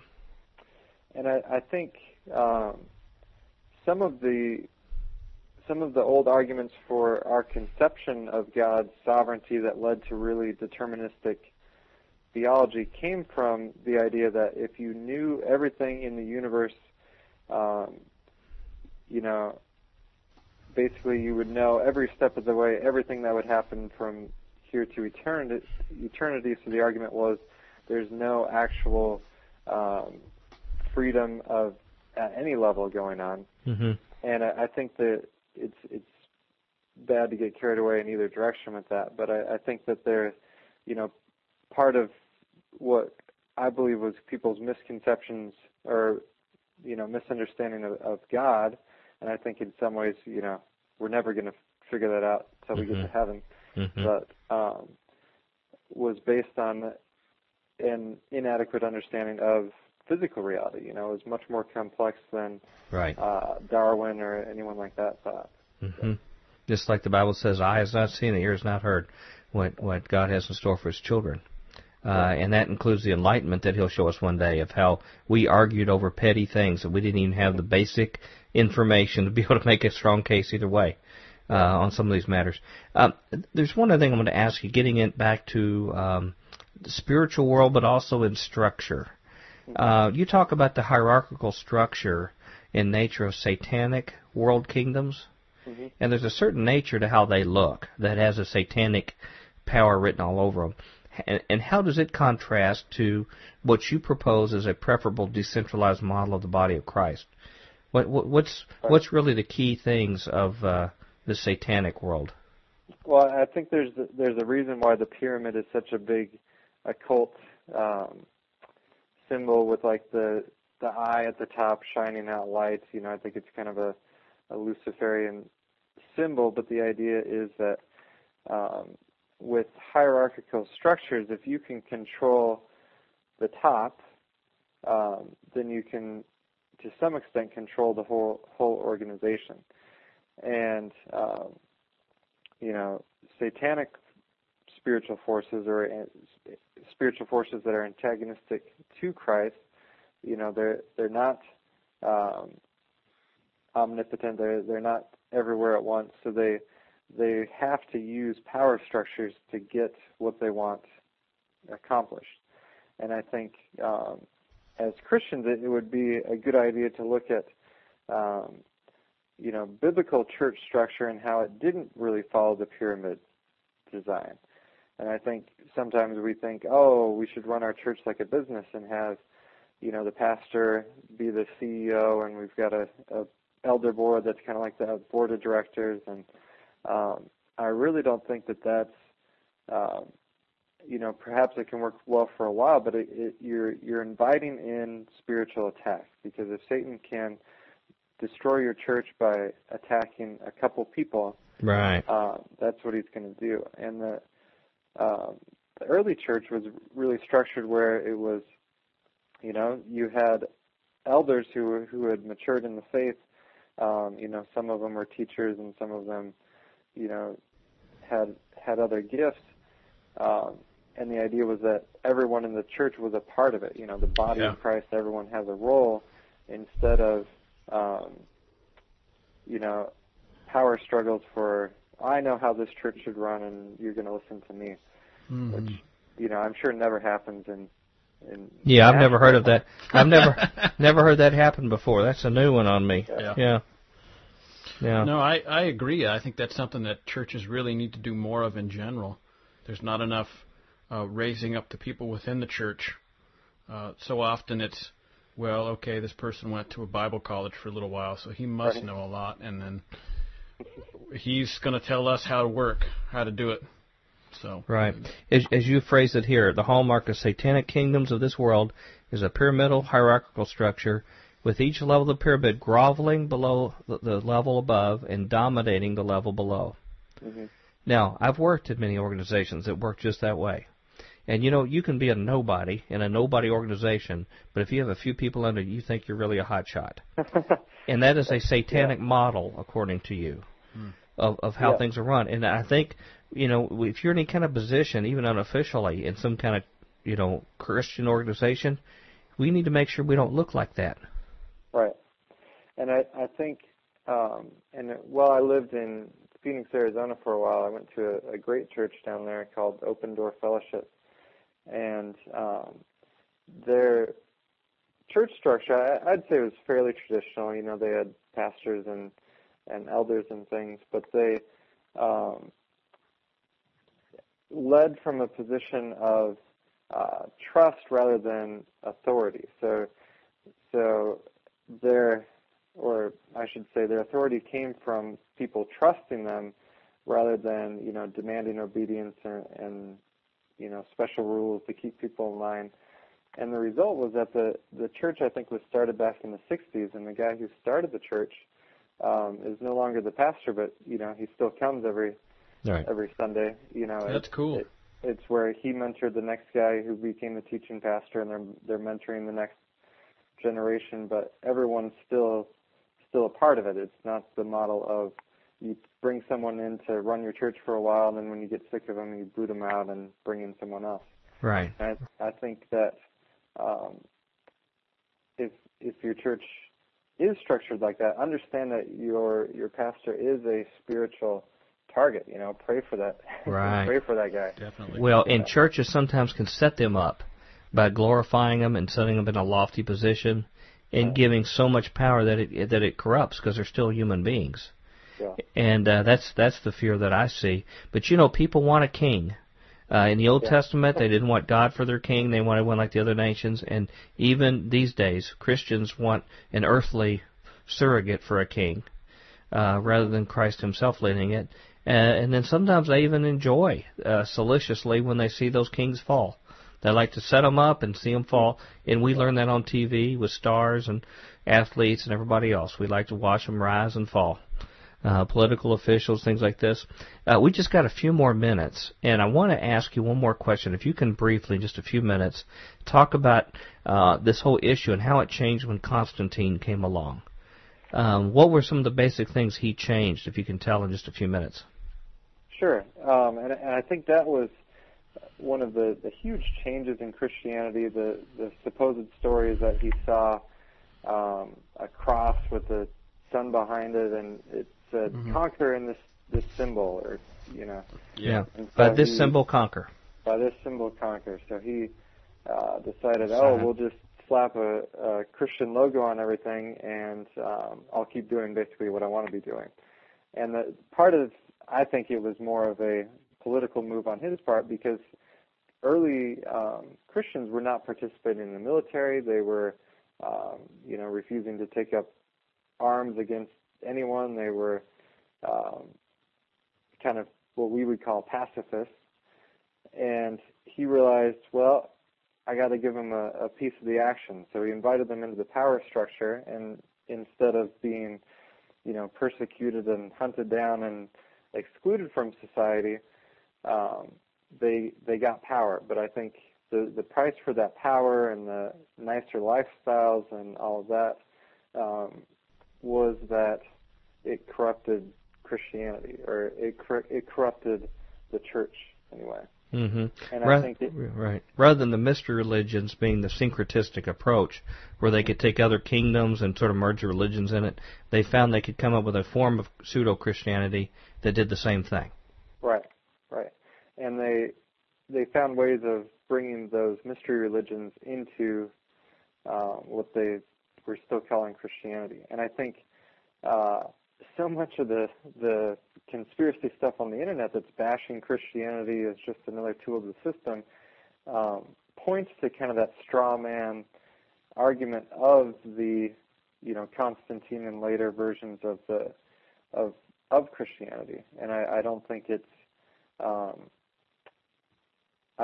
fair. I don't think it's reasonable to blame that on Christianity when that's not what the biblical church is supposed to be like. But. And the onus is on us to show people there's a difference. Right. But it's interesting when you look in Revelation, when we're talking about he sees this sign, but this sign conquer, to see a white horse of one of the horsemen when the seal is open, and you see a crown put on his head of earthly authority, and says, he went out conquering and to conquer. And it makes you wonder if it's prophetically looking at when that event happened, a turning point in the history of the church. That's interesting. I hadn't thought about that one. Andrew, we're really at the end of our show time, and we're just getting ready to get into the really controversial stuff. All right. We handled the easy stuff like our origins, Well, war and things like that. In 30 seconds? The real non-controversial stuff we've handled. Well, I hope people order my book before they get offended there. So. Okay, yeah, that's a good idea. They'll get it, and then they can get mad after they get the book. That's right. But getting mad is usually the step on to getting informed. I can't think of too many times when it didn't require me being offended to actually have a major revelation and an epiphany. And maybe that's what you all are due for out there. But all of our Futurians, you're going to find a lot of amens you're going to say when you read this book. It's all structured in a very concise structure that puts all the pieces together. But the people you need to give it to are the most important thing. You need to get the book for that purpose. We're going to have your link. It's eugenicswars.com, correct? Correct. We haven't even talked about the eugenics yet. Can we ask for you a almost unprecedented request on Future Quake to come back for a part 2 in our discussion? Oh, absolutely. I'd love to do it. And we haven't scared you away with this first experience.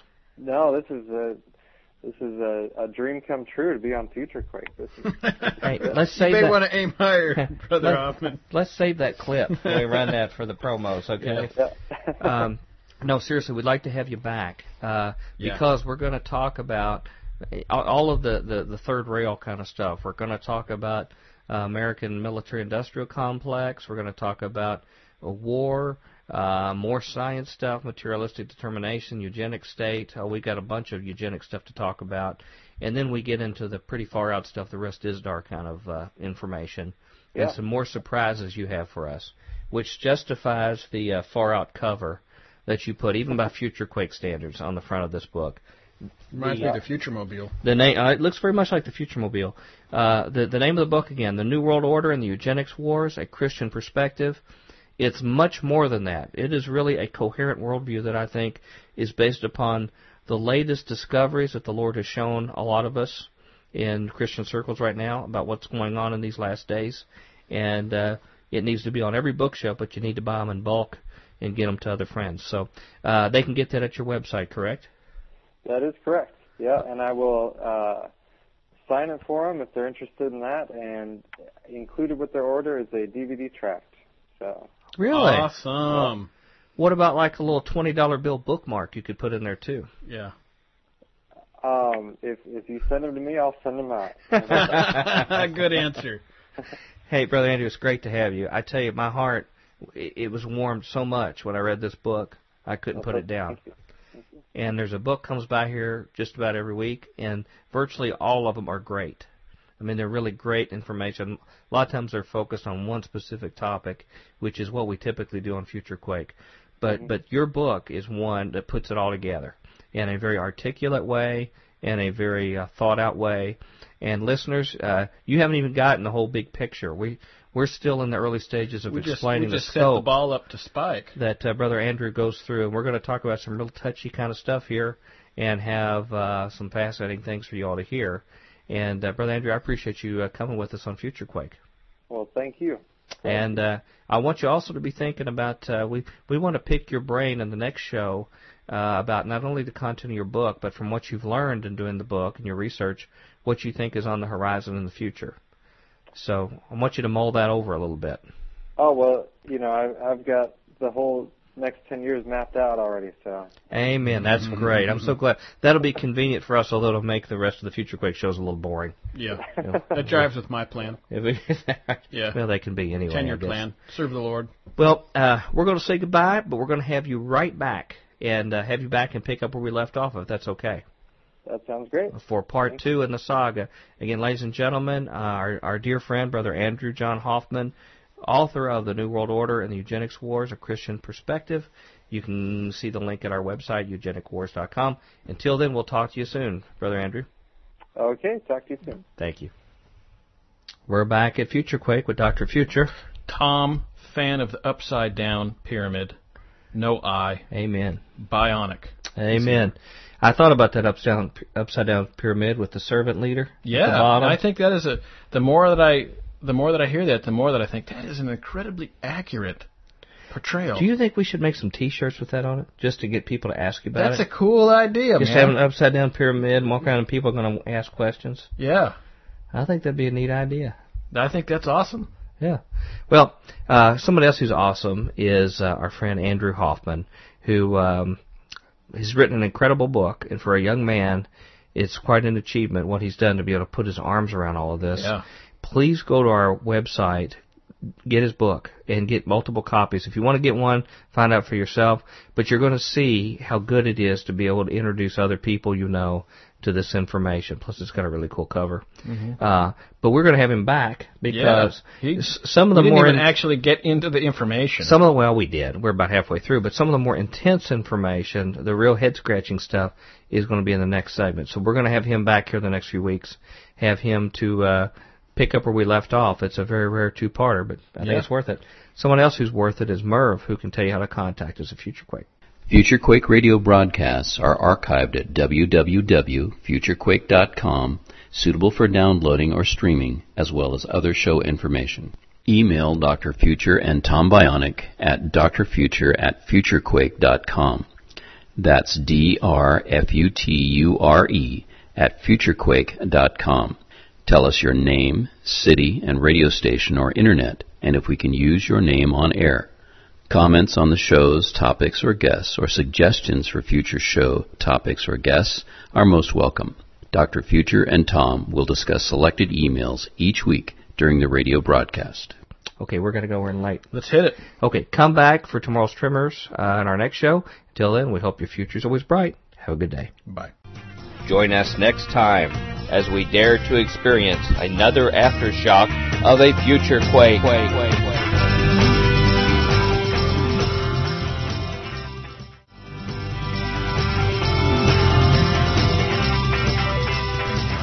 Welcome to the Future Quake Show. I am Dr. Future. And I am Tom. Very full because I've sort of had 2 dinners, actually. Bionic. Really? Yeah. Yeah, I saw Mrs. Future load you up a little bit. Well, I had to try that. It just came out of the oven, and Future Quake lasagna. You could smell the mozzarella, man. It was like right before recording time here. It's at the big Future Quake cafeteria. Had a big long line. It's interesting that you make Dr. Future or Mrs. Future work in the Future Quake cafeteria. It's fun to see Merv in the hairnet too, slopping stuff from behind the counter. Yeah, I know. This isn't part of my contract. Telling Pyro to move his tray down. Hurry up and get to recording. Ladies and gentlemen, it's great to be back with you. It's another Friday. We hope you enjoyed the interview with Andrew Hoffman this week. Andrew John Hoffman. Or does he like to go to Andrew Hoffman? I don't know. Talking about his book, The New World Order and the Eugenics Wars, A Christian Perspective. And since today's Friday, I can hear the tension build of all our listeners out there. Please say it right. Please. What does Friday signify in Future Quake, Tom Bionic? Tomorrow's Tremors, or today's review of the future's news. The foundations are falling at Future Quake. Glory, glory, hallelujah. You're exactly right. That is, without any demerits, the name of Future Quake. This show will go down in history. It's the name. It's only the name of the Friday show. Oh, the Friday show. I don't care. I'm taking victory where we can seize it. Charlie Brown has kicked the football from Lucy, finally, for once. That's right. It's tomorrow's Tremors, or today's review of the future's news. Ladies and gentlemen, mark this in your day planners. This is the official day that Tom Bionic got it correctly. I'm awesome. That means we're in for something special today. Indeed. Well, speaking of that, do you have any special announcements or things going on in your world? Well, boy, I mean, I could tell you a whole bunch of weird stories, but I just would. In other words, a normal Future Quake show. Yeah, it's just another week. Yeah. Last days conference, both of us are speaking. Last days 2010. Plug that really quick. Yep. In Antioch, Tennessee. I was listening to PID Radio, Peering into Darkness Radio, with the Gilberts, and they were plugging it on a website. Well, Mr. Gilbert has now been added, right? I was going to say, as of this recording, Mr. Gilbert is now the MC. So that's going to be this is sort of like the Oscars talk, where everybody was wondering who was going to host it, And so now we know who's going to host. They always wonder who's going to host the Oscars. Yeah. You've heard of that, and that big gold statue thing that they give out. Yeah, a friend of mine won he's a musician. He won a Grammy. Yeah. He made it into a pencil holder. Is that right? Yeah, it was great. Well, that's cool. Now, there probably won't be any awards given out at this conference, I'm thinking. Well, I might give you one for most stylish action scene in a independent film or independent radio show. Okay, well that sounds good for me. Mm-hmm. There will be treasures in heaven probably doled out though. Yeah, that's supposed to those people who learn from this, abide in the information there. Mm-hmm. When you got people like Russ Dizdar speaking, mm-hmm. Lynn Marzulli, mm-hmm. Chris White, mm-hmm. You, me. Yep. See who else is on our list here. It's Who are we leaving out? We're leaving out a whole bunch of people too. Guy Malone, Joe Jordan, and Chris Pinto. Yeah, okay. I think we got that 8. I think we've got the Magnificent 8. Yeah. It's a place to see and be seen. In other words, we'll take down the Magnificent 7. Yeah, that's right. That's right. Ladies and gentlemen, seriously, I mentioned before prior week, if you have to postpone your wedding, it's appropriate to do so to meet this conference. 23rd and 24th of April, right? Yes. Have you gotten a general consensus? I sent a title in for my mystery talk. Have you got a general feel about what the general consistent theme and scope is going to be? Scary stuff. Scary in earthly terms, but deliverance in Christian terms. Yep. Right? Well, very much so. I mean, the name of the conference, I just call it lastdays.net because I don't know why. That just seems to me like the name of it, even though that's not really the name of it. It's lastdays.net. Yeah, the Last Days Conference. Right. But God coming back would be the general theme. Mm-hmm, fighting the enemy, kicking the powers of darkness in the head with a steel boot of the Lord. But things could get very dark and intense on earth until that time comes because there's a time of judgment. Yeah, I mean, between now and April, it could happen, It could, which would make this all moot. Yeah. Ladies and gentlemen, I would go on and pre-order your tickets anyway at last-days.net. Yes. Even if you do lose them due to, if we find a rapture or something that would occur then, or even if you might be one of the third that are died due to the events between now and then. It's got to happen, Yeah. But other than that, prohibiting that, it's going to be on in Antioch, Tennessee, just on the outskirts of Nashville. Yeah. And we need a whole bunch of people to show up. Some people are stepping out on faith and putting money down on the table to help run this. But we need, the other thing is if you can invite friends, people who are associates of yours to come. Invite 5 of your closest friends, unless you don't want to go, in which case invite 5 of your closest enemies. Well, the other thing you could do is to tell your pastor and get them really worried about you, where they're concerned and where they feel like they need to come with you to see all this weird stuff you've been reading and hearing about. Sure. And they might learn some things while they're there. Yeah, assuming they, come with an open ears. Yeah, well, the Holy Spirit will be doing things there. I'll bet He will be. I went to the Ancient of Days conference back in 2005 and really saw the Spirit of God move at Guy Malone's conference. That's why it's neat to see him coming. That really changed your life, didn't it? Oh, it took things in a different direction, different spin. I just started being introduced to people like Mike Heiser and David Flynn and others. But until I really saw the cohesiveness of the message and people who were not part of your well-heeled, well-financed Christian media people, people that weren't part of the very well-to-do Christian ministries, that they speak about stuff that automatically have vested interests that keep things bankrolled. I feel like they're defrauding the bride almost.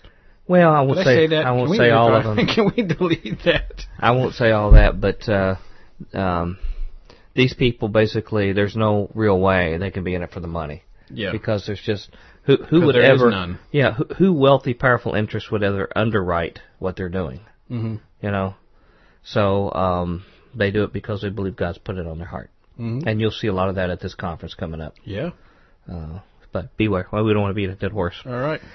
You got any stories to share with us? Yeah. I was driving back from work a couple of days ago, and this dude in a Camaro pulled up next to me and was like revving his engine, eyeballing me and stuff. Brand new Camaro. And you know that the Bionic Mobile is not so bionic. Well, it's seen some better days, but that way. Little modest. Yeah. And he's eyeballing me, and he's kind of like looking at my car, and it's like a brand new Camaro versus old car. Yeah. And so he goes flying off, and he had like Mason stickers all over the back of his car. The weirdest thing. I don't know if there's a connection. Did you have anything anti-Masonic on the back of your vehicle? Well, I did have the the big no alien sticker, which... Yeah, they probably would have been offended by that. Yeah, and the, don't tread on me thing of the, AJ's Alex Jones sort of thing. And that was about it, and I couldn't figure it out. I don't know. I can't explain that. Like a big old Christian sticker, too. Huh. So I don't know. Interesting. I thought maybe they wanted to know if that was Tom Bionic inside. Yeah. I was thinking that might have been it. The hand gestures seem to indicate that there was something more to it. Well, if you're out there, if you're listening, and your Camaro racing by... Send me an email. I'd like to know what that was all about. And we'd love to talk to you, too. If you don't know what we're about, we'd love to tell you about Jesus. Very much so. And he's like us, only he's a whole lot better and without our problems. But we'd love everybody to know Jesus. That's really what we want to do. Okay, now, real story. How about news story that actually impacts people's lives? Why don't you go first? Are you sure? Yeah. All right. I've got a little political bent this week. Great. Okay. This is about Glenn Beck sort of changing his story. This is from WorldNet Daily, which is a fairly mainstream Christian news source. Probably the top one on the web. I'd say Raiders gives them a run for the money, but WorldNet Daily for mainstream stuff. The title is Meet a Kinder, Gentler Glenn Beck, New Global Warming Believer. And it says here that while polls show that people drifting away from acceptance of global warming, the newest superstar among conservatives is Glenn Beck is embracing it, according to an interview story in a leading national Sunday newspaper magazine. You'd be an idiot not to notice the temperature change, he says. He also thinks it could be caused partly by man's activity. At home, he's going green by using energy-saving products. I'm willing to do anything but use the CFLs, he says, of compact fluorescent light bulbs. I put them in once and couldn't stand the way they lit up the room. The kinder, gentler, greener, and warmer side of Beck, known as a firebrand conservative, came to light in an interview in USA Weekend magazine, which is distributed through more than 600 newspapers. Now, wait a minute. Hasn't he sort of almost made a career of flip-flopping on important topics? I mean... Well, he really supported the banker bailout. Sure, but he plays himself off, if I'm not mistaken, as very libertarian, but then seems to sort of betray that. As long as you don't express liberty. Yes. It's okay. Yes. But I could go on. Go ahead. Yeah. I'm sorry. He says Beck also has lots of friends on the other side of the political spectrum, he reveals. He calls George Clooney a good, honest man. Beck says the two of them had an extended conversation about genocide in Darfur. He says Beck's personal publicist, Matt Hiltzik, is a Democratic power player who helped get Hillary Rodham Clinton elected in the U.S. Senate, said the magazine report. Now, that may or may not have any significance. I mean, those publicists, they really into making money, regardless of what they're just doing. Like to write and get paid for it. That's it. He says, let me tell you about Liz Julius, editor of my magazine, Fusion. I guess that's Glenn Beck's magazine. Every year, I match charitable donations that my employees make. She ends up giving her money away to some hippie hemp farm somewhere, and she loves to rub it in, and I'm writing a check for that. She's one of my favorite people because we hardly agree on anything, but we challenge each other. He also explains how he chose Mormonism as his religion. He was raised Catholic and wasn't practicing any faith. He had a big bout with alcoholism and suicide and stuff. I don't know if you knew his background. When he met his current wife, Tanya, says the report, when she insisted that a church needed to be part of their family's life, they began church shopping. We tried them all, Beck says, Unitarian, Episcopalian, Baptist, even a synagogue. We ended up with the Church of Latter-day Saints because I took my daughters from my first marriage there, and they said, Dad, this place makes us feel warm and welcome inside. Can we come back? So he chose it for not... It wasn't based on any sort of truth claim. Not a doctrinal thing or whether he thought they were right about God. Yeah. But the kids felt warm and welcome. Warm and fuzzy. Yeah. Cool. I take two things from that. Do you make your doctrinal decisions about truth on who makes you feel warm and welcome? And secondly, as the challenge to our churches out there, of which we're part of one, does our church do that? Because obviously, until people get their doctrinal head screwed on straight, sure, these kind of things make a difference. Yeah, it's not like people are threatening other visitors or something. That's right. I've never seen anybody with had gun drawn to a visitor at our church. But the thing is, it must be that you have to make a loving impression first, and then hopefully you can show them what the Bible says to believe. And if not, you're going to have more things like high-profile people like this. Well, there was a very interesting quote I read as a very young Christian. Well, I say very young. I mean, I haven't been a Christian nearly as long as you have. So, in a very real sense, I still am pretty young about the whole thing. But, I read this thing, and this guy was ministering, trying to witness to people on the street. And after about the third week of everybody getting mad, it dawned on him that nobody's going to listen to me unless they understand that I actually like them. Yeah. Yeah. And he said that was like, somebody told him that, and it was like, like knee buckling, fall down kind of thing. It's like, people have to understand, it's like you're offering them a place like, hey, I found a great restaurant, or I had something that I think you'll like. I found something here that's really good, I want to do that. They need to look at you in that light, like you're offering them something that you're trying to do them a favor, rather than being a policeman. Say, I'm coming here to crack some heads. God sent me here to go crack your head. Yep. Now, if it comes to the case where, like, there's a bridge out ahead, and you jump up and down in front of the car and say, stop, stop, stop, there's a bridge out. I mean, some people, they're flirting close to that in life, and that doesn't maybe look real loving at first, and they find out later. But definitely style is important with people until they understand what substance is. Now, I think that was the bulk of the... he says here at the end of it, Bulk has been a critic of scientists and advocates such as Al Gore, who contend man is causing catastrophic changes in Earth's climate. Seems inconsistent with him talking about supporting global warming, doesn't it? To say the least. And boy, he is being played up. The money behind Glenn Beck is unreal. Yep. And almost as much as there is for future Quake. And he's telling people, if you question some of the actions of the government around things like 911 or any of the aftermath or terrorism, that you're basically a terrorist yourself. Well, one thing that I think would be incredibly revealing is the fact that people tend to they don't just let it go away. If there wasn't any legitimate questions, you would think that a perfectly rational... people tend to argue that the public at large is perfectly rational, and so as time goes on, things that are irrational fall away, and instead just dissipate. Yeah, and instead this thing is getting more and bigger and bigger and bigger. We now see, just recently saw somebody who was running for a gubernatorial seat that had made some conciliatory statements about it. We've seen prime ministers and of different countries. You're talking about the woman in Texas, right? Yeah. And other things like that. Although I've heard that she's maybe changed her stance on that somewhat too. They got to her. No, they bummer. Put the pressure on her. It's not the people saying this. It is big media said, "Oh, you'll be unelectable if you say there's even questions. Even if there's questions that should be answered about 911." And they put the pressure on her, and she succumbed. No, that's too bad. That's the word out today. So. That's okay, you got a story for us? Yeah. Law enforcement is tracking American cell phones in real time without warrants. Pretty relaxed. Yeah. Via Newsweek. And I will say this, as I read this story, if this is out in the news just about law enforcement, what do you think the intelligence community is doing? Yeah. Amid all the furor over the Bush administration's warrantless wiretapping program a few years ago, a mini revolt was brewing over another type of federal snooping that was getting no public attention at all.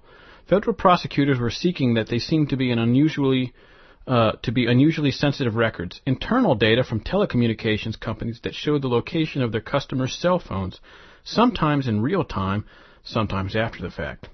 The prosecutors said they needed the records to trace the movements of suspected drug traffickers, human smugglers, even corrupt public officials. But many federal magistrates whose job it is to sign off on search warrants and handle over routine court duties were spooked by the requests. Some in New York, Pennsylvania, and Texas balked. Prosecutors were using the cell phone as a surreptitious tracking device, said Stephen W. Smith, a federal magistrate in Houston. And I started asking the U.S. Attorney's Office, what is the legal authority for this? What is the legal standard for getting this information? Those questions are now at the core of a constitutional clash between President Obama's Justice Department and civil libertarians, alarmed by what they see as the government's relentless intrusion into the private lives of citizens. There are numerous other fronts in the privacy wars about the content of emails, for instance, and access to bank records and credit card transactions. Content of emails, they've already admitted to vacuuming up the entirety of everything put over the internet. Have you been hearing about the story this week? It's been in the news about there's a school district that had laptops for their kids, yes. and they're monitoring through the camera.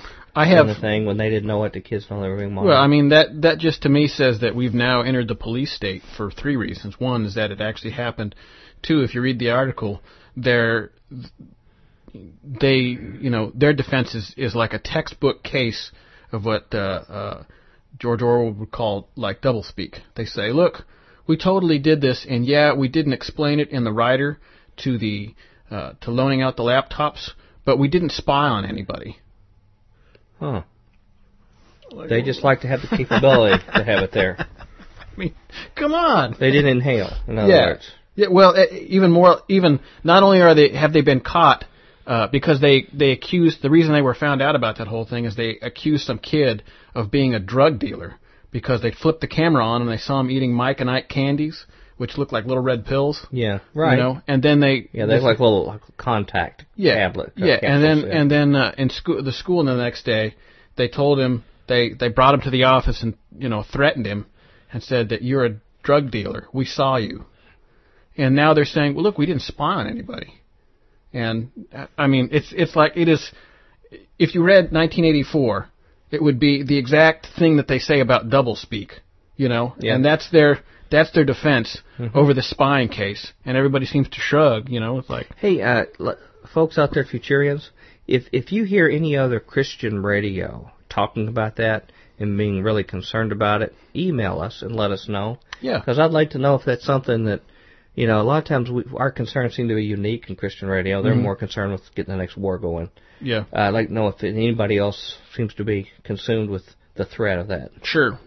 Or would they just like to be on the other end, watching inside people's homes and knowing when they did something wrong? Well, Mark Faber, and unfortunately I've frittered away our time, I'm sorry, but Mark Faber, in one of the other stories I have in my stack here, has recommended to the world, to hedge fund managers and other money, high financial people, has said that you all need to buy gold and you need to buy farmland, cottages outside of town, because they're going to find an enemy and they're going to do bad stuff. That's not me saying that. That's Mark Faber, one of the. They're going to find an enemy, like basically set up a bogus enemy. They're going to find an enemy. Well, Mark Faber is like a world-renowned economic specialist. He's one of the top financial managers in the world. And he's saying they're going to set up some kind of enemy. Yeah, he said they're going to set up an enemy, and it's going to be a dirty war, and they're going to blow up stuff. And in addition to the ones they've already set up? Yes.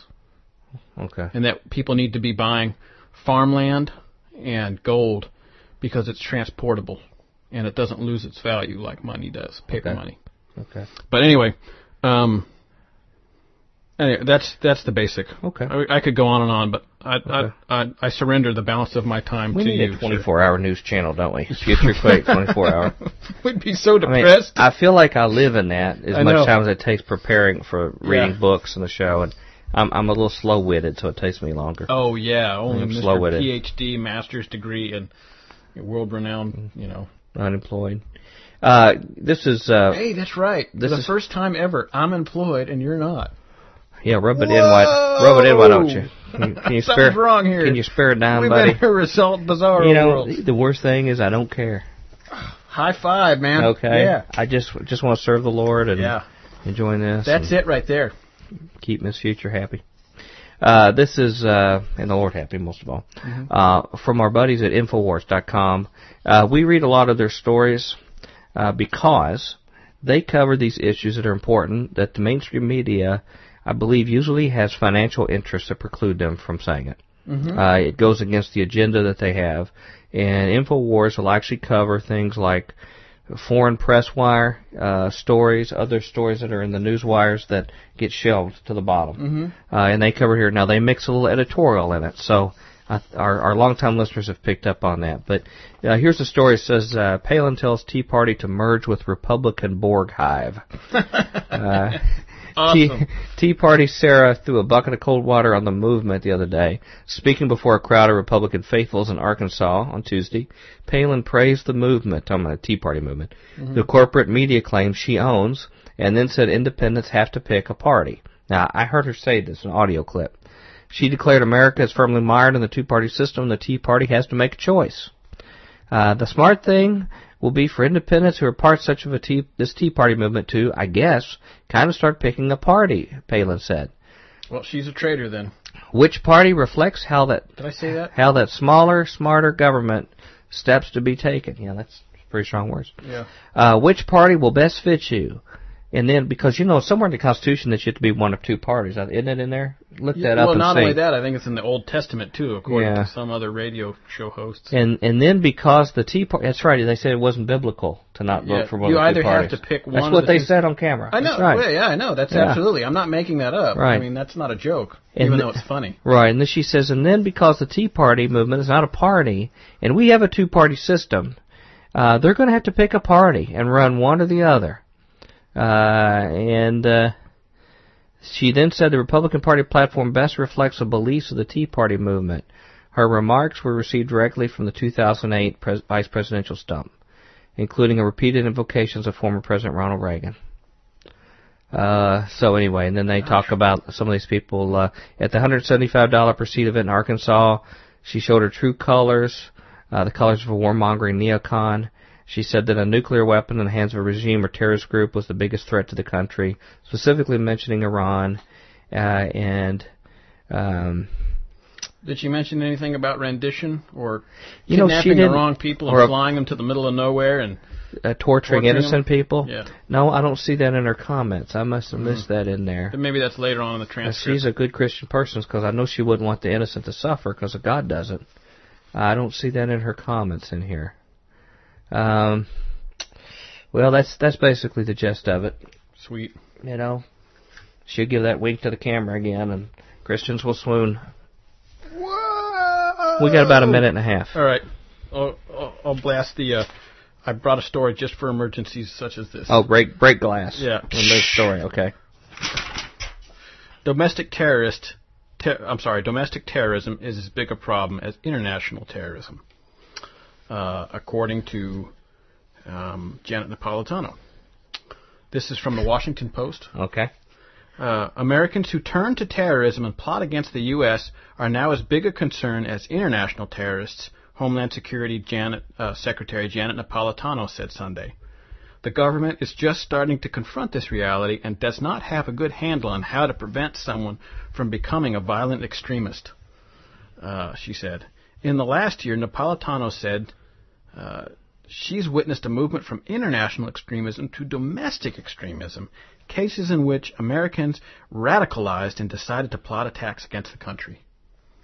Well, according to the news I've recently heard, extremists would be people like Ron Paul and his movement. Yeah, anybody who believes that the Constitution, anybody who believes in the Bible. Yeah, that's officially written in the DHS reports. The DHS says right-wing extremists that she's referring to here, they need to be monitored. People who are pro-life, people who believe in the sovereignty of our nation, don't believe in giving over to the UN, defending our borders, believe in Second Amendment rights. Those are all in that category. South Carolina just tried to float a law that said that you had to, if you were belonged to any one of these quote-unquote anti-American groups, you had to register. You had to register? Yeah. Like putting the yellow Star of David on your chest, basically? Well, I don't know about that, but you had to go and give your name and address. Same thing. Yeah. Same thing. Yeah, I mean, it's similar, yeah. Speaking of floating, Merv, would you float in here and tell our listeners how to contact us at Future Quake? Future Quake radio broadcasts are archived at www.futurequake.com, suitable for downloading or streaming, as well as other show information. Email Dr. Future and Tom Bionic at drfuture@futurequake.com. That's DRFUTURE at futurequake.com. Tell us your name, city, and radio station or internet, and if we can use your name on air. Comments on the show's topics or guests, or suggestions for future show topics or guests are most welcome. Dr. Future and Tom will discuss selected emails each week during the radio broadcast. Okay, that's the end of the line. All right. Well, never enough time for news stories. I still got a couple more here. I want to talk about a stack full. McCain saying he was wrong about the banker bailout. Because, he did vote for it. He did. Yep. Come back next week. We have a great guest next week. But until then, we hope your future's always bright. Have a good day. Bye. Join us next time as we dare to experience another aftershock of a future quake.